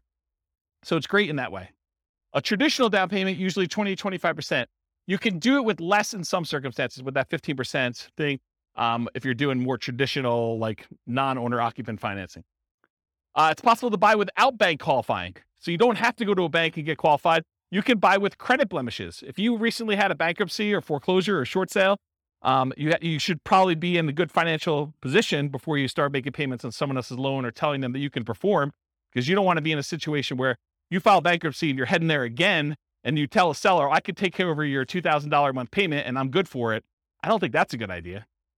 So you can buy them with bankruptcy, foreclosure, or short sales, because a lot of times the seller is not going to say to you, hey, I want to pull your credit report. I want to do a full credit check on you. I want to see like all your financials. A lot of times they're allowing you to buy properties without a lot of that background done. Although they can require it, it's a negotiation. You can buy without income qualification. So if you go to a bank, you get traditional financing, they're going to pull everything and do income qualification on you. With a lot of sellers, they're not. You should always disclose material facts. If you're unable to perform, you should not be buying these properties. You should be telling sellers that, this is my situation. And even if it means the deal is going to die, you should disclose that to them. Put them in touch with someone else who could do the deal or partner with someone else who can do the deal. You should always disclose that. Another advantage of doing creative financing, though, is you could buy an LLC or another entity up front. And a lot of times, if you're buying a property through the MLS with traditional financing, you're going to buy in your name. And then after that, you could, if you wanted to, talk to an attorney as to why or why not you may want to do this, but you could move it from your name to an LLC. Some people believe that would trigger the due on sale clause, which gives the lender the right, they're not obligated to, but it gives them the right to actually foreclose on the property or accelerate the loan technically, and then usually foreclosure is the next option. But that's a thing that could happen if you do it. When you're doing it this way, provided the loan doesn't have an underlying due on sale or due on transfer clause, which most of them probably will, unless you're doing owner financing. But if you're actually doing it where you're wrapping a loan or you're buying subject to or doing something like that, you could buy an LLC, but it probably will still trigger that acceleration clause in the mortgage documents. One of the benefits of creative financing, it's amplified return on investments. So some would say improved, but it could be the other way. So if you're putting less into the deal, but you're still getting the same appreciation dollar amount benefit or the same debt pay down benefit or the same depreciation benefit, then your returns are amplified because you have less in the deal. And you could walk away. If things really, really got ugly, you could walk away from properties and do stuff. So see my warning the dangers and risks of real estate investing class. Well, if you're doing a lease option, you don't have to exercise your option. You could walk away in that case. Okay? I guess more continued benefits. Self-directed IRA or self-directed 401k. In a lot of cases, for doing those types of loans, you need to put down 30%, 35% in order to get those loans done. Sometimes even more. So if you're buying a property and you're doing it outside the MLS, you're doing creative financing, you can acquire properties with these self-directed products without having to put 30 or 35% down, which is a huge benefit. You can do partnerships without a credit partner. Remember the three roles of credit partners, three roles of partnerships. There's the deal maker, there's the credit partner who does the loans, then the cash partner. So you don't need the credit partner anymore if you're coming in and you're taking over a loan, or you're doing lease option, or you're doing owner financing. You don't need that person anymore. Could allow you to buy a property while waiting to qualify for more traditional purchase. So if you're in a situation where you had a bankruptcy and it's about to go away in a year, kind of roll off your credit report, and you're going to go buy a house then, well, this could be a way to jumpstart that. You could buy a property before that technically rolls off. You're fully recovered financially, but it's still on your record. Or maybe you need to increase your income for another year, or maybe you've got great income now, but you need 2 years of tax returns to do something like that. And most of the time when you do creative financing, you're using some type of creative financing exit. You're buying a property with a lease option, then you're selling it on a lease option to a tenant buyer within a year or 2 or 3 or 4 down the road. And so by doing that, a lot of times you avoid some of these big capital expense hits that you'd experience if you had the property for any prolonged period of time. The nature of the strategies you employ of getting in and getting out of a deal would eliminate some of those capital expense things on there. Does that make sense? Okay. All right, so here are the downsides, why you might not want to do these types of deals. It's a limited selection of properties, and I cannot overstate this enough. The number of deals you can buy creatively, that you can buy subject to, that you can buy on a lease option, that you can buy with owner financing, is very, very, very, very small compared to the number of properties you have a selection of from the MLS. So what tends to happen is you do all this marketing, you find deals where the seller is motivated enough to do a lease option or a subject to or wrap financing or some other type of creative deal. A lot of times there's something a little bit wacky about that property. If it was a regular property that you had to come up with 20% or 25% down to buy, a lot of times you wouldn't buy that. The only reason it's attractive to you is because it's creative financing. And you're like, man, I'm not sure I even want this property. I think that happens a lot. And so you need to make a decision as to whether you're going to spend a lot more on marketing and have a lot less deal flow, or if you're willing to take on kind of like, I don't know, instead of like an A-class property or an A-plus type property, maybe, and this is not like the A-class property where it's like good neighborhood. It's like, I'm sort of just grading them as overall investment, right? It's not like an A investment. It's more like a C minus. Yeah, I mean, so a lot of times it's that. Occasionally you'll come across something amazing. Like I bought my own personal residence that I lived in for many, many years subject to. And that was an awesome property. I lived there for, 13 years, more than that maybe. So a long time, but it was exceptional. It wasn't like that was what was coming down the pipeline every day. Okay. So buying traditionally, when you go and you're like, hey, look, I'm going to Nomad. One of the great things about Nomad is this low down payment, but you have the selection of the entire MLS. You get like wide choice. And in a market where you're not competing against 30 other offers, you have a good chance of buying a property, right? The one you want. So buying traditionally allows you to look at the best properties from the largest selection. Another way to think about this limited selection thing, I'm going to pause on this for a second and harp on it because it's important, because you may be getting creative deals where the price to rent ratio is not ideal, right? It's not one that you would otherwise buy as a rental because maybe the price is a little bit high for the amount of rent you could get. And you're thinking to yourself, man, this is not really a great rental. It's not something I would normally buy. Whereas in the MLS, you could choose that, right? You could decide, hey, look, I really want to optimize for income, or I want to optimize for appreciation, or I want to optimize for short-term rentals, or whatever you're trying to do. And you can make that decision. And because you have a wide selection, you have a much greater chance of finding that. Okay. It's more labor intensive to buy this way. It's not like you just go to the MLS, you hire a real estate agent or you're a real estate agent yourself and you look through the MLS, you find a property, you go look at a handful, you go buy it. It's not how this works. You do a lot of effort. You go put out marketing, you go meet with sellers, you negotiate with sellers. A lot of them say no. A certain percentage of them say yes. A certain percentage of them fall out even when you're under contract. And then eventually you find one that you can buy. A lot of effort to do it. And a lot more money, because a lot of times you're spending money on marketing in order to find the deals. But if you think about it, I would need to go and put, 1% of a loan amount plus some appraisal costs and all these other things in order to be able to get a traditional loan. So maybe you're in it for $5,000 in some cases. In order to do that, could you then, instead of putting $5,000 in order to get the loan, could you put $5,000 in marketing in order to find a deal? I think that's pretty reasonable. More labor intensive. I talked about that. Lower ROI for time invested. So you put time in, so your return on the time you invest is much lower. This spreadsheet you see here, I did a whole class on this. I'll probably do another one. It's coming up. But this is me modeling how much money, how much time you need to put in, and every step of the process in order to buy off-market deals, and then where you make money on each one of the off-market deal, like the phases that you do that. And then at the end, it sums up all of the time you put into finding the off-market deals for all of the steps, all of the money you put in for all the steps, all of the money you made for all of the steps. And then it calculates out what your kind of like dollar per hour was and your return on any money you had invested. And it shows you all those metrics. And you could do things like, or if you're doing, a certain percentage of these, I'm going to list, certain ones I'm going to do lease options on, certain ones I'm going to flip. You can model all these different variations doing that. It is possible to structure them in ways that make them questionable. Don't do that. So don't go ahead and structure your deals such that the seller is going to end up with negative equity over a period of time, where maybe they have a interest-only loan and you're amortizing your loan to them. That would be bad. That would be another example where you'd be banned. Okay. You are not your sellers. So you're thinking to yourself, oh, James, why would somebody deed me their property and keep the loan in place? Or why would someone offer me a lease option? Or why would someone sell a property at a discount? Why don't they just do the fix up themselves and sell and get retail? Remember, you're not the seller. Okay. I wear Crocs with socks. Poor choice. You guys probably wouldn't do it, but I do, and I'm okay with it. Right?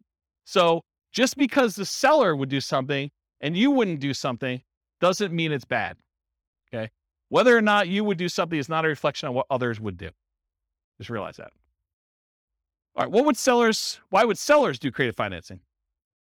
To solve a problem they have. If they have some type of issue where they need money and they need to get out of the house, they're ready to do a deal. They can't afford the house anymore. They've lost their job. They used to be a 2-income household. They got divorced. They can no longer afford the payments anymore. Maybe they just went out. They stopped making 2 mortgage payments. Maybe they met someone. Now they're in love. They want to move into one house. They have this other house. They can't afford 2 mortgage payments. So they just want to get out of the other one. And they're so in love, it doesn't matter. They're just like, look, just take over my mortgage payments. Negative emotions associated with the house. Like they lived in the house, they got a divorce, and every time they turn around, they see their ex-spouse and they can't deal with it anymore because it emotionally triggers them. So that would be another reason why they wouldn't do it. Or they lived in the house with their spouse and their spouse passed away, or they lived in the house with their mother and their mother passed away, or they grew up in the house and their parents lived there and both their parents passed away. There's all these emotional reasons why they may not want the house anymore. They need to access equity quickly and easily. Maybe they want to go invest in Twitter before Musk buys it or whatever they're doing, and they need all that money in order to do it. They're like, I don't care because I'm gonna triple my money in Twitter or Bitcoin or Dogecoin or whatever it is, and they want to take all their money and do that. There could be a reason for them to want to get out. They don't want to manage it or maintain it anymore. Too much work, too much effort. Maybe they own it free and clear and they're doing their financial planning and they're like, look, I need income in order to support me in retirement. This equity sitting here doesn't do me anything. I can either rent the property, which I don't want to do, or if you're willing to, I'll accept monthly payments on this property, and that would look like an income stream for me. And I'm okay with that. That would work. What would friends, families, or neighbors think? Their ego is too significantly tied up in what other people think that they don't want to list their property and have nosy neighbors coming over and looking at their property. They would rather sell it to you and be done with it, and then you could deal with all that. To get their price, even if it means being flexible on terms. So there are some people that are like, I need $500,000. I told my brother-in-law that I was going to sell this thing for $500,000. I know it's only worth $450, but I got to get $500 because that's what I told him. You could structure a deal where you could overpay for a property. You have to get better terms, maybe a lower interest rate in order to acquire the property that way, or a big balloon at the end. Okay? Why wouldn't sellers do creative financing? It's not a good solution for them. A lot of sellers are going to say, nope, this doesn't work for me. Okay? It's not a good solution for them. That's fine. Fear, the tenant trashing the place, not paying, calling with repairs in the middle of the night. What would friends, family, neighbors think? Unrealistic expectations. Tomorrow I'm going to get a cash offer for full price. I'm just waiting for it. My home is nicer than all the other ones on the block. I'm going to get top dollar. The other house down the street, it doesn't have views like mine do.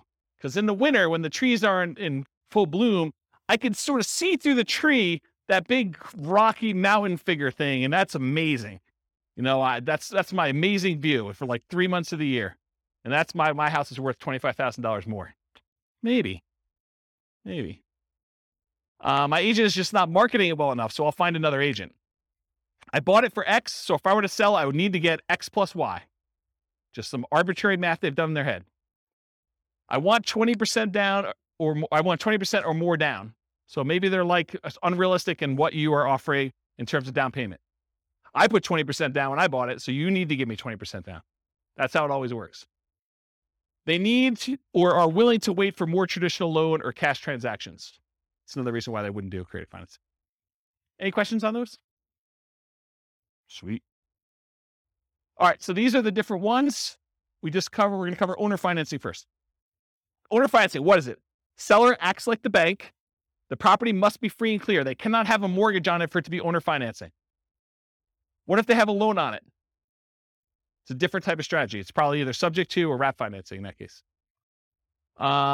You purchase the property. You and the seller agree on terms, the interest rate, the duration, the amount of the loan, the purchase price, if there are any payments on it, the balloon, and the amortization. The note and deed of trust or mortgage in some markets for the benefit of the seller. So this is what secures the property, secures your loan with the property. So in case you do not make the payments, the lender, in this case, the owner, can actually get the property back. You are the owner in this case. If you don't pay, the seller can foreclose. Now I'm not going to have time to cover this, but there are some advanced strategies. I'll cover this when we do the creative financing things. Just remind me, or I hope I'll remind myself. You can do things like substitution of collateral. It's an advanced strategy where you have the ability to move the loan itself to another property. So you don't have to technically pay off the loan when you sell the property. Very, very complicated, advanced topic we'll cover another time. Key characteristics of owner finance or sellers. 1/3 of all homes are owned free and clear, according to the U.S. Census Bureau, or they could pay, or they could pay them off if they wanted you to do owner financing. So they may have a really low loan balance and like, yeah, I could pay off $50,000. It's not a big deal. Possible motivations. It's been for sale for a long period of time. The home is vacant. They're out of the area owners. Home is not being maintained. Those are kind of like the most common ones. They desire a hassle-free income stream, maybe, or they desire a return on their equity in some cases. Here are the benefits to a seller who's doing owner financing. Gets sold immediately. They have peace of mind. There is a marketing advantage to offering owner financing. So you'll attract more buyers of a very specific type if you offer owner financing when you're selling a property. They can get income from their property. They can convert stagnant equity to income-producing equity.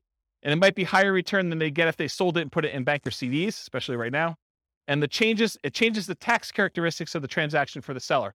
They don't get one big lump sum. They can spread out the income over time. So it changes how it's treated from a cash tax standpoint.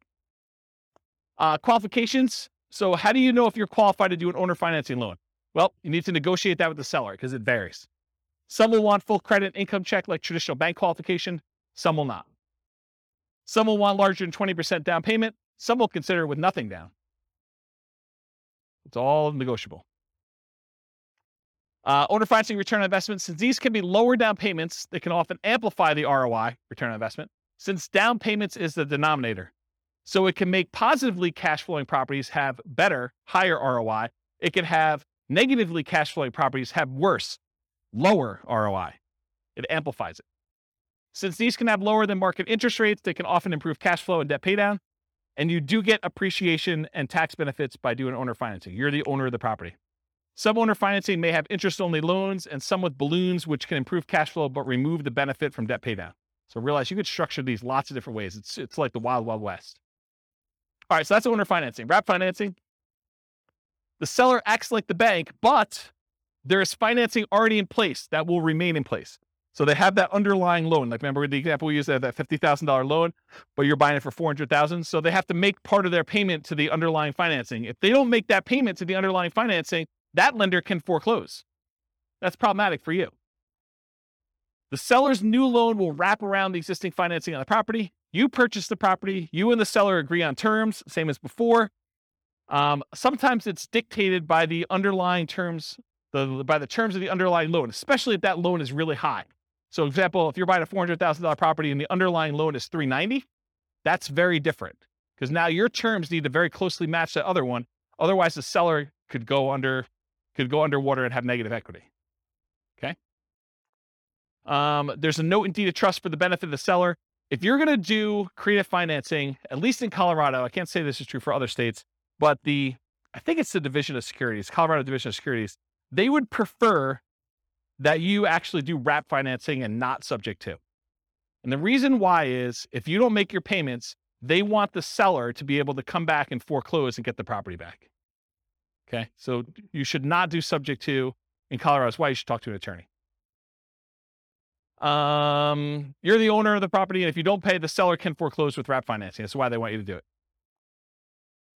Return on investment, similar to owner financing. You do get appreciation and tax benefits. The terms are often, but not always, dictated by the underlying financing of wrap loans.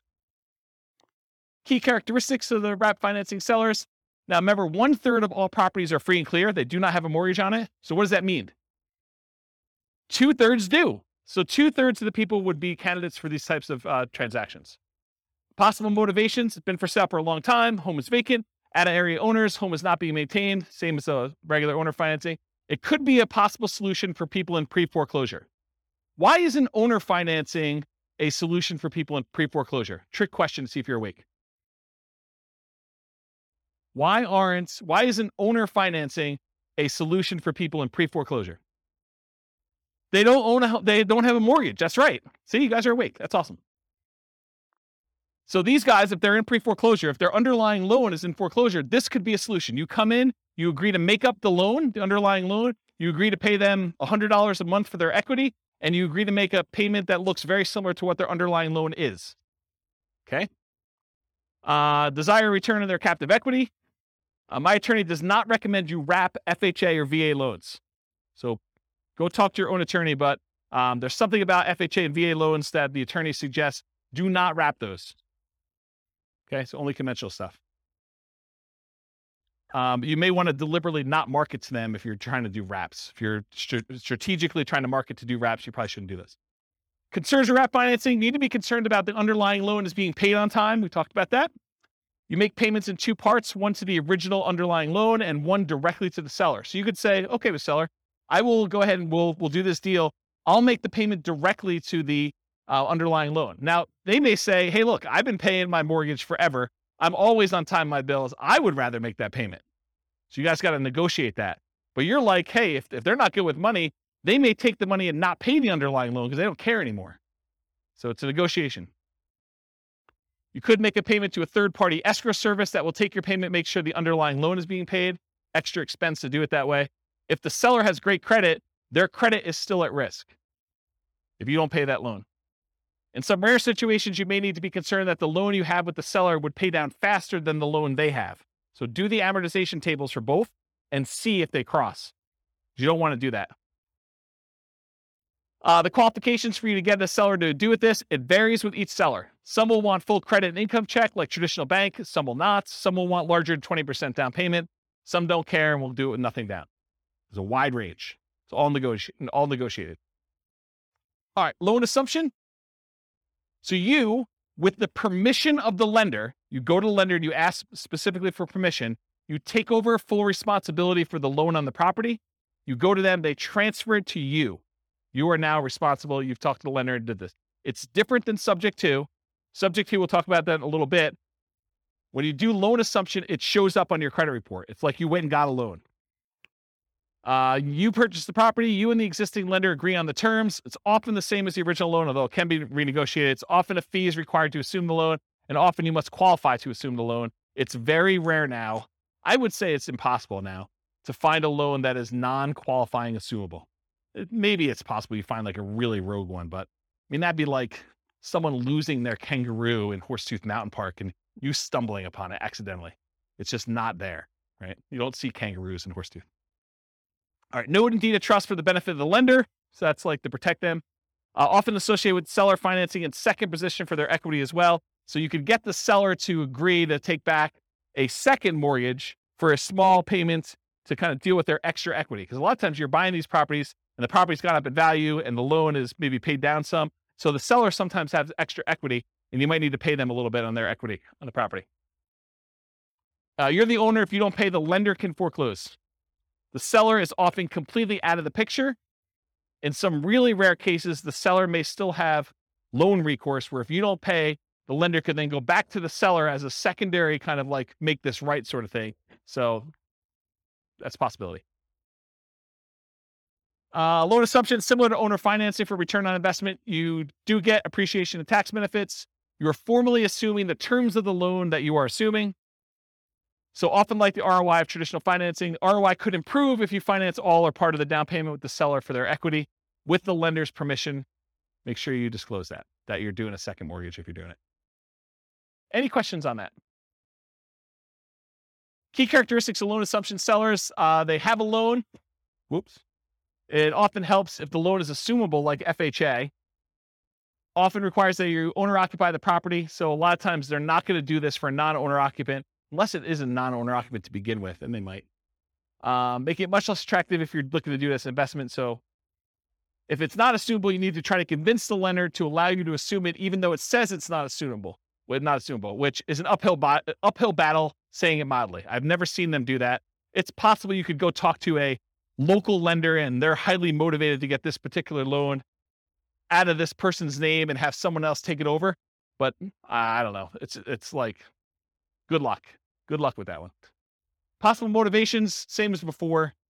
May desire a return on their captive equity. They may want a premium for an exceptionally good loan. With all these really good loans now, someone may say, hey, look, my loan's worth something. You can't get a 2% loan anymore. I know, and now they're 6%. So you're going to pay me a premium for this. And they have good reasons to say that, right? I mean, if you're doing that. And it may be worth it paying that. The qualifications to assume for non-qualifying assumable loans, there are no qualification standards. You qualify assumable loans, it's up to the lender, typically traditional lending criteria. So what you would have to do in order to qualify for a brand new loan is probably what you're going to need to do in order to qualify for this one. If the loan continues to have recourse against the seller after the assumption, the seller should have input on the qualification standards, and each seller is different. Right? If they're still on the hook, they should be able to say. Seller's equity, often, especially in appreciating markets, a seller will have equity above the loan assumption. So expect to either pay the seller for their equity as a down payment and or as monthly payments over time. This often becomes the second position for seller financing, like a second loan. Watch out for negative cash flow, although it might still be worth pursuing for the loan that's good enough. Yeah, 22 on through the mic. Pass that back. Thank you. What's an example of a non-qualifying assumable loan? They don't exist anymore, but there used to be loans where you didn't even have to qualify. Someone could come in and just start making payments on that and say, I'm assuming it. And the bank used to be able to just say, I guess okay, because they have no say in it. That's what a non-qualifying assumable loan used to be, but they don't exist anymore. It's really hard to find them. Unless you create a loan, like a private loan to somebody, and it doesn't say like what the terms are for whether you can assume it or not, or you put in there that it's not qualifying, you could do like a private loan where that happens, but I don't see them anymore. I think the last one was like 1987. And if they're 30-year loans, I mean, that would have been 2017 or 2007 when we would have saw the last one. Yeah.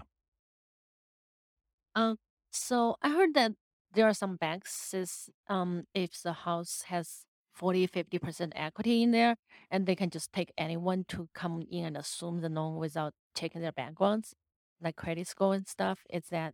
I've not heard of that. So if you find one of those, definitely reach out to me and let me know. Okay. But I've not seen it. Okay. Yeah. All right, cool. Types of loans to assume. So this is sort of like my internal checklist, or at least a discussion. I would prefer to take over fixed rate loans versus variable rate loans. Makes sense, right? I would prefer to take over fully amortizing loans versus loans that have balloons.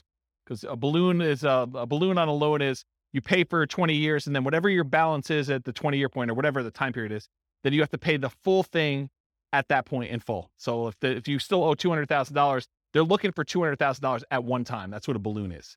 Fully amortizing loan gets paid off over the duration of the loan. So over that 20-year, 30-year period, the whole thing gets paid off so that you end up with zero at the end. That's the difference between fully amortizing versus balloons. I prefer long amortizations over short term. You want a loan that's going to have a lower monthly payment. I heard that they're doing loan mods at 40 years now, or they're talking about doing 40-year loan mods, which is crazy. But longer you have to pay off that loan, the lower your monthly payment is. It's closer it gets to a interest-only loan, which is going to be your lowest payment in most cases, unless you have a negative amortizing loan. High interest rates versus low interest rates, I would prefer low. Qualifying assumable versus non-qualifying. If you can take over a non-qualifying, that's better. And recourse versus non-recourse. If you cannot have to be responsible for the loan if something goes south, that's better than having to have responsibility. So that's what recourse is all about. All right, the rent-to-own family. That's rent-to-own, lease-to-own, lease option, lease purchase. So what is it? You agree to rent the property from the seller, and you have the right to buy the property at some point in the future. That's what that's all about. So you and the seller agree on terms, the rent, the duration, who handles maintenance, how that's all done. Often the purchase price and the terms of the purchase are also covered as well. And then often an upfront fee is expected to do a rent-to-own or lease option or lease purchase. Microphone. I'm going to cover a little bit about some of the nuances between lease option and lease purchase. But rent-to-own is sort of the generic term. That's sort of an umbrella that covers the idea of renting the property, then owning it at some point in the future. But there is a subtle distinction in my mind between a lease option and a lease purchase, and I have a whole slide on it coming up. But good question. Often the seller has existing financing, and that stays in place just like it would if you were a traditional rental.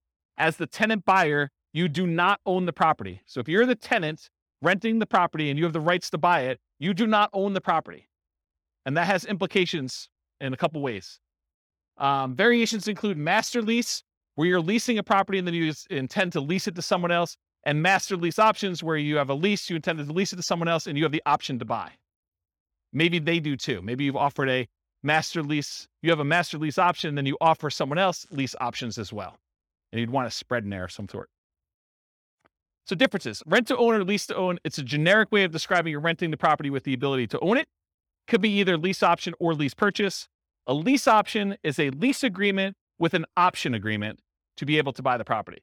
A lease purchase is a lease agreement with a purchase contract to be able to buy the property. Further complicated when attorneys write it as an option and then include a contract that goes into effect once the option is exercised. So depending on who you have write your paperwork, they may say this is a lease option. You don't have to do it. But when you do exercise your option, here's the contract we've already got written up with all the terms. So further gets a little bit confused and muddy, but I think of those as slightly different ways to say similar things. Okay. So lease option versus lease purchase. You're leasing the property. You have the option to purchase the property at some point in the future. You do not have to buy. There's usually an option fee in order to do this that you pay. A lease purchase, you lease a property. You have a contract to purchase the property at some point in the future. The implication is that you are obligated to buy the property unless there's ways out in the contract, and there's earnest money instead of an option fee.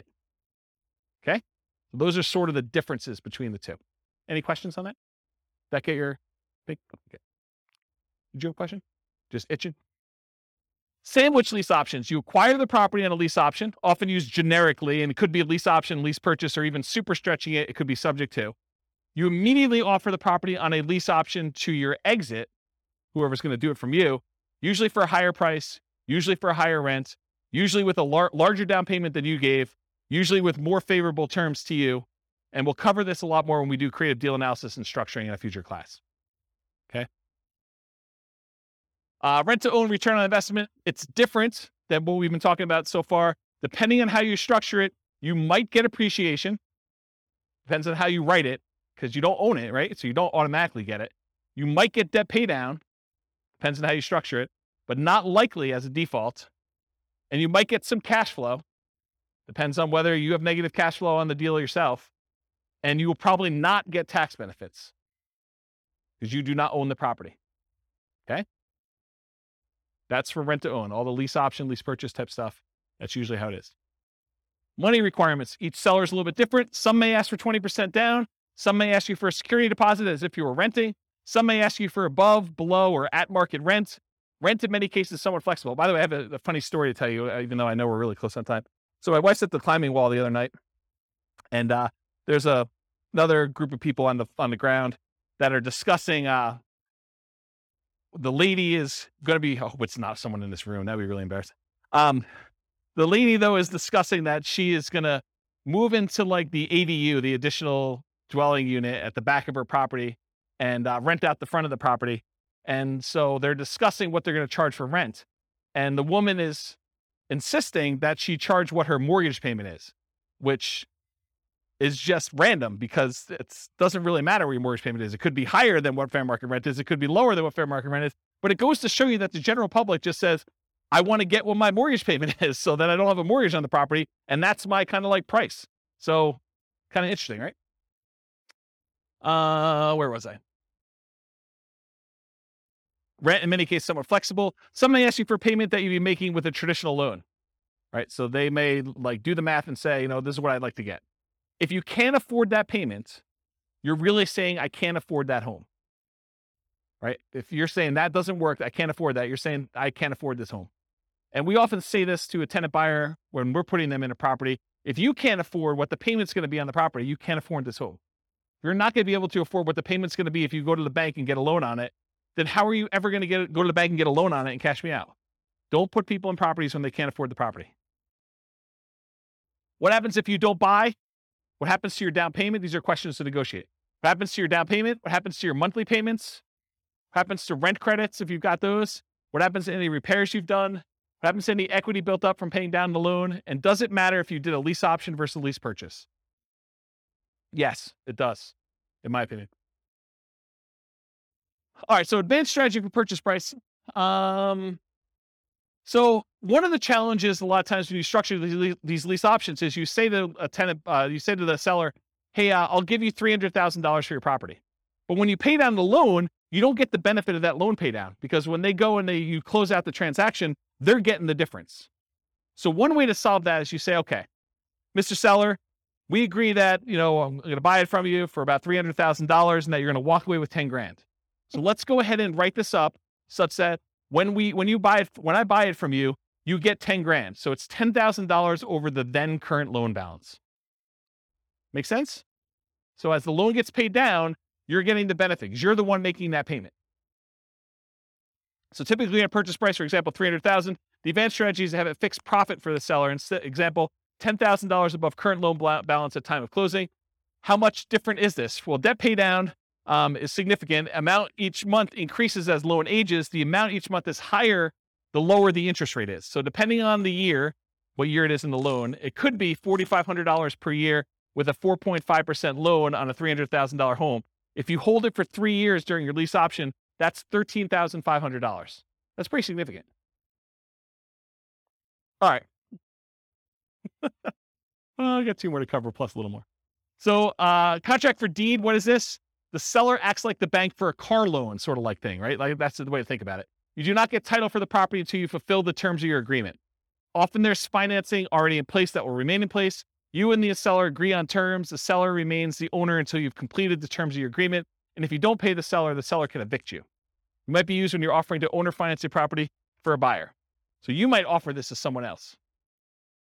Contract for deed return on investment, it's different. Depending on how you structure it, you might get appreciation, you might get debt pay down, you might get some cash flow. You probably will not get tax benefits if you're the person acquiring the property using this strategy.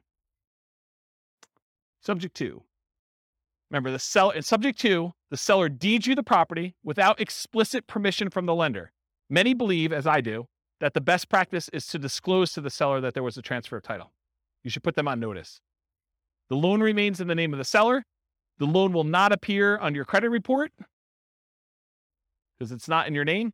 It's different than loan assumption. It may be an additional note to the seller for some or all of their equity.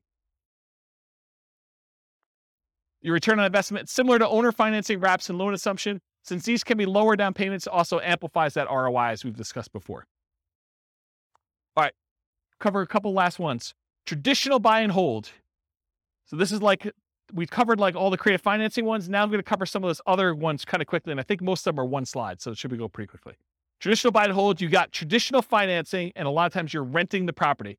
You possibly sell at some point in the future, or you keep it forever.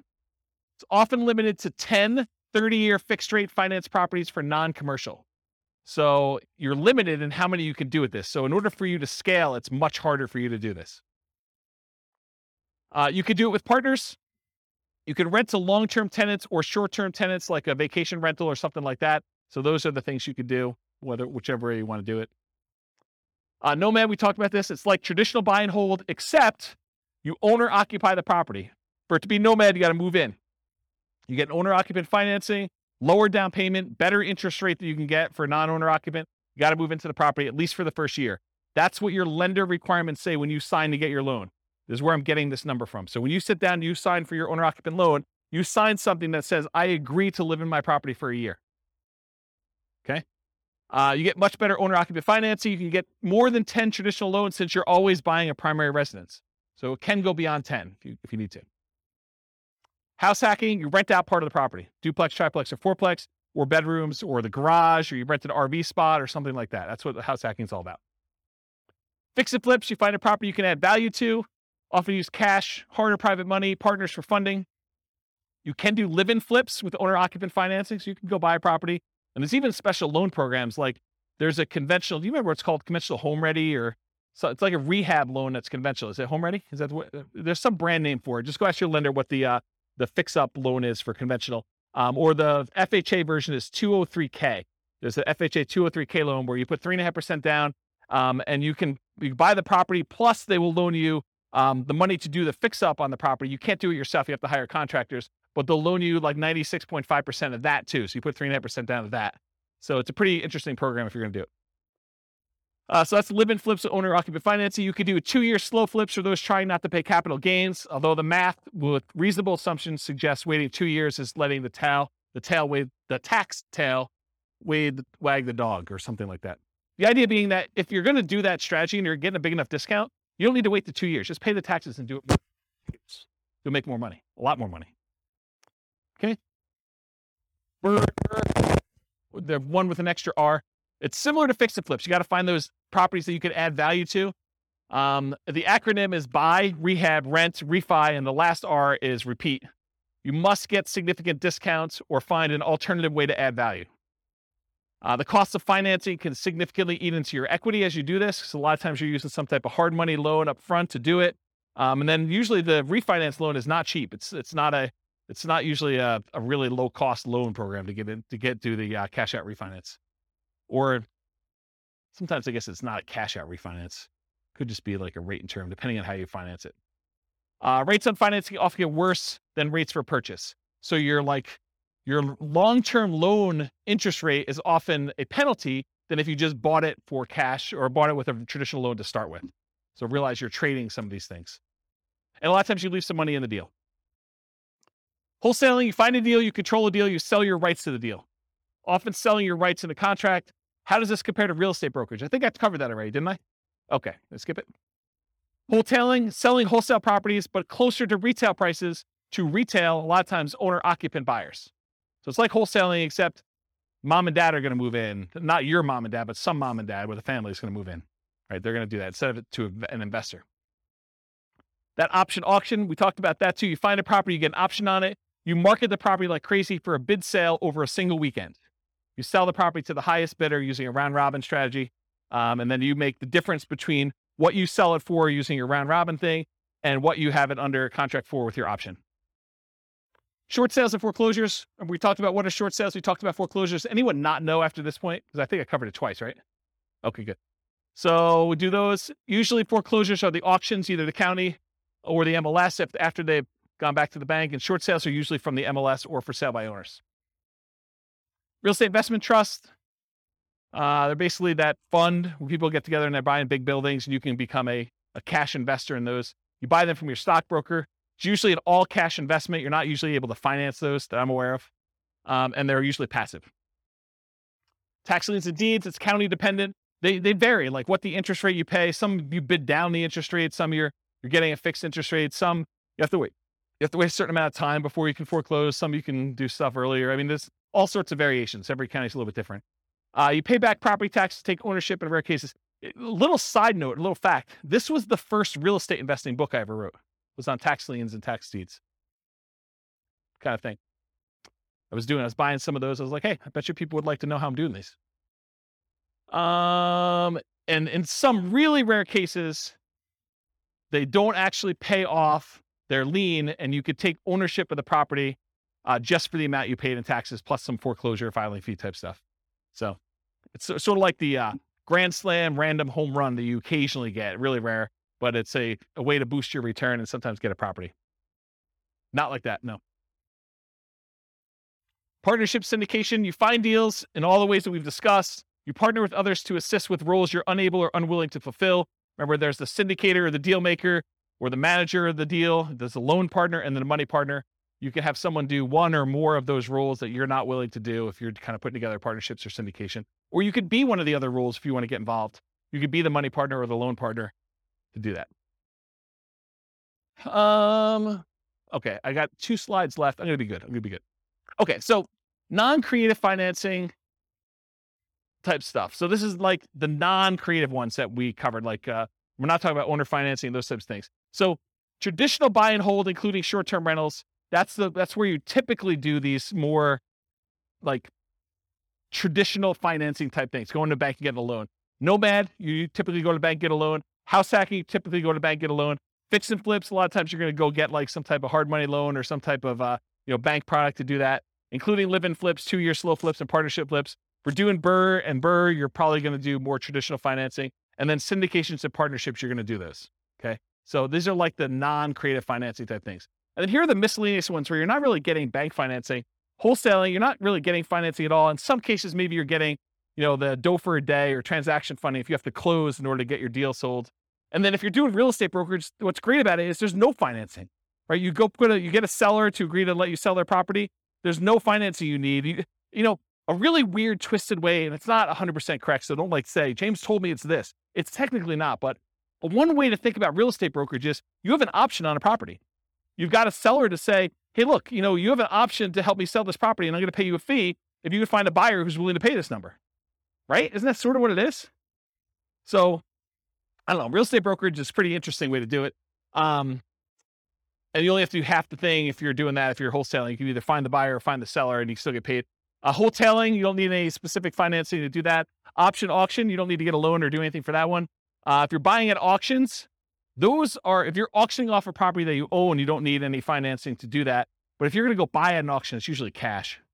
And then tax liens, tax deeds, sales, you're usually paying cash in order to get those. You're not really getting financing, and a REIT, you're not getting financing. All right, last slide, and I'll take questions. As if I haven't been taking questions all night. So which strategies might I consider if? And this is sort of to answer part of your question, Rob. But if I don't have a down payment, which strategies do you do if you don't have down payment, right? Like you start thinking to yourself, like, what could I do? Well, there's that real estate investing versus real estate entrepreneurship discussion we've sort of been hinting at or having. And that is, when you're a real estate investor, you're taking money, you're deploying it, and you're expecting to get a return on that. That's real estate investing. Real estate entrepreneurship is like you're going into the business of something related to real estate investing. You're either doing fix and flips, you're doing wholesaling, or you're being a real estate broker, but you're like trying to earn an income by being in or around the real estate business. But you're not taking capital and deploying it necessarily in order to do that. So if you don't have a down payment, those are sort of like the 2 ways to look at it. You're probably not doing real estate investing because you don't have money to do it. Or if you are, you're doing some type of like really low down payment option, right? So, but in order to do this real estate entrepreneurship, in the majority of cases, it's a sales and marketing skills type position where you have to get good at selling the seller in order to get a deal negotiated correctly. And then you have to go sell your tenant buyer in order to kind of get that out there. Or you got to go do, if you're doing wholesaling, you got to go find your sellers and your buyers. Or if you're doing,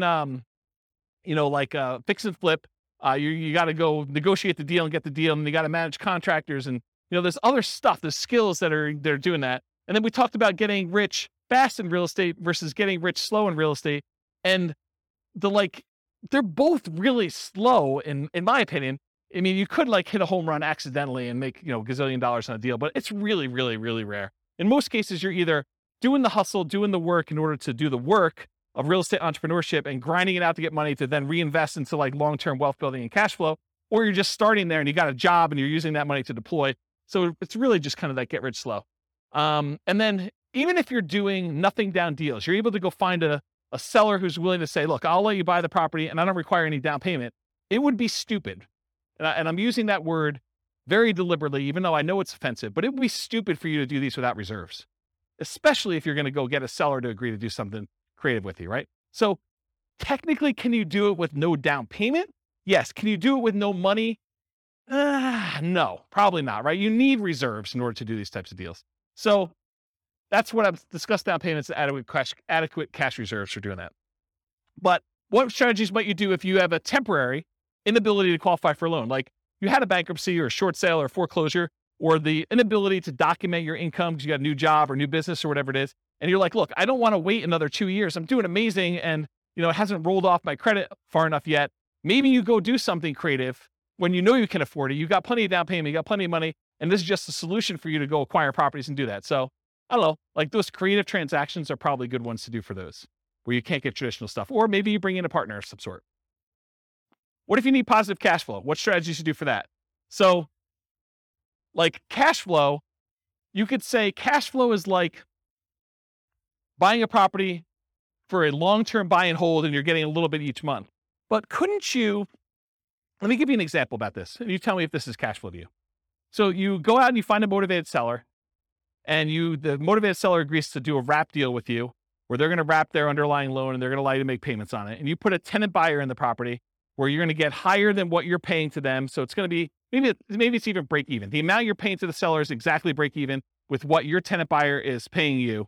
And maybe you got a little tiny bit of option fee from the tenant buyer, which kind of covers some of your costs to acquire the deal. So you really got nothing in the deal. You're break even cash flow on the deal. But 3 years later, the tenant buyer is going to actually go get a regular loan from a bank, and they're going to close out, and you're going to make $20,000. So if you think about it as a black box, maybe you put a little bit of money in, but that money kind of came back out really early on. And then 3 years later, at the end of the black box, there's $20,000 that pops out. Is that cash flow? I mean, it's $20,000 over 3 years, right? Yeah, it's like a delayed cash flow though, right? So that's sort of what I mean about the need for positive cash flow, option fees and pops compared to monthly cash flow. And what if you're concerned about the market might decline?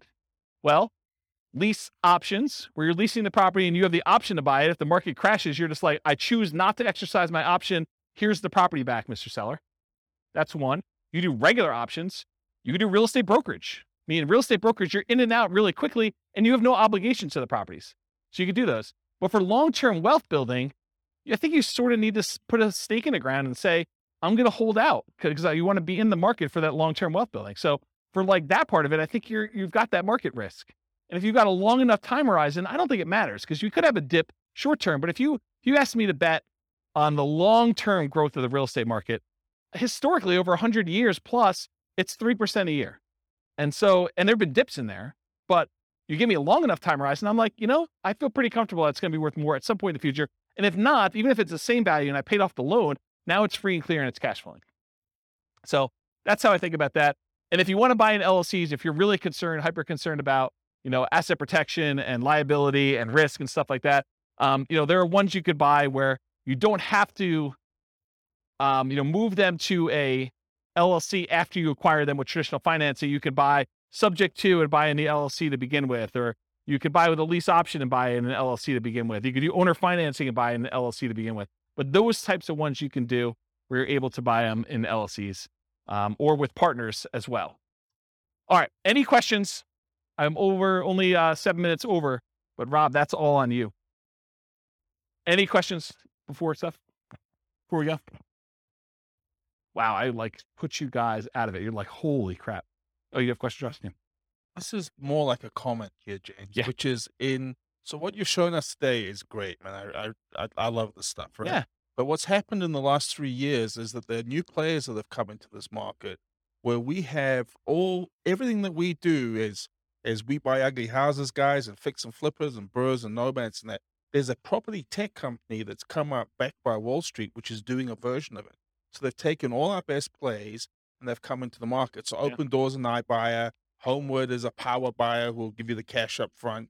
Divvy is basically a rent-to-own company. Yeah. It's amazing. And so they've changed the field a little bit. But I just realized as you were going through it, there's actually tremendous opportunity to work in that space between these guys and what we're doing now. It's kind of crazy, actually. I've just never thought about it until you showed me this. There's tremendous opportunity. There's tremendous opportunity to wholesale to iBuyers because they're overpaying for everything anyway, right? Yeah, I think the way I think about this is we used to live in a land of bliss. It didn't seem that way at the time, but we sort of had this really weird hidden monopoly on all these different options. And I think as Wall Street is coming to play and the the internet and availability of information, sites like BiggerPockets that have sort of made this available to a much larger group of people, I think you see this increase of competition, and you need to become niched, and you need to become specialized, and you need to serve people and find ways to add value, whatever that is. And I think there are fewer opportunities than we used to have in some ways, and there are more in others because now we have more insight into the market, where before it was hard to find these deals and to let people know that you were around and doing stuff. And now it's easier to do that and harder at the same time. I mean, it's like a mixed bag. So I think there are some strategies that don't matter, like Nomad as an example. If you're doing Nomad, does it matter if there are iBuyers? Does it matter if there are things? I don't think so. I think that's a hugely advantageous strategy to use. Long-term buy and hold. I think, there's enough opportunities in there to still do those, but doing the like fix and flip ones and doing the burst strategies, I think it's getting more challenging to find some of those opportunities, especially in heated markets like we've been. And I think as markets soften, you'll see opportunities to do those. But I also think that there are solutions for the, creative financing stuff coming. I don't think it's quite there yet because the market's still hot, but I do wonder a little bit if we're going to see a percentage of those guys go to the iBuyers. If we're going to see them, hey, look, I don't need to go sell to another investor. I could go onto this website. They'll give me an instant offer, subject to an inspection and some other things. And so I think you'll lose some of them that way, but not all of them, because I think some of them, the price may be too low, especially if they're high loan to value, and coming in and doing like a subject to or creative financing could be a solution for some of those there too. So I don't know. Yeah. Sell to the iBuyers. Sure. Absolutely. Yeah. Yeah. I think that's a sub niche in some ways, right? Like that's you specializing in who your end user buyer is. But I think there's enough demand from mom and pop investors too, where iBuyer wants them, but so does mom and pop investor. And they may, especially in aggregate, they may be able to eat as much as you can produce. So especially if you're not doing anything at scale, right? If you're not going into 300 markets and trying to go crazy, iBuyer makes a lot of sense if you're trying to scale that way. If you're doing, a couple deals a month or one or two deals a quarter, then, a mom and pop investor is plenty good for acquiring all those, I think, in a lot of cases. All right. Any final questions? Was that helpful? Was that like a good sort of like overwhelm you class where you're like, holy crap, James, what was that all about? Is that good? All right. Well, I got nothing else for you. Thanks for coming, everybody. I will see you all next week. With home prices up, mortgage interest rates up, and rents up, but not quite enough to counteract the higher prices and interest rates, cash flow on rental properties in Costa Mesa is harder than ever. Book a call with the Real Estate Financial Planner to apply our proprietary 88 strategies to improve cash flow on your rentals. See the show notes for a link to schedule your call and improve your cash flow today. If you're a real estate agent, lender, or professional in Costa Mesa that wants to help our real estate investor listeners, consider reaching out to learn about collaboration opportunities with this podcast. We'd love to add more value to our listeners by having you assist our investors buy, sell, and finance their real estate investments. See the show notes to schedule a call to discuss collaboration opportunities.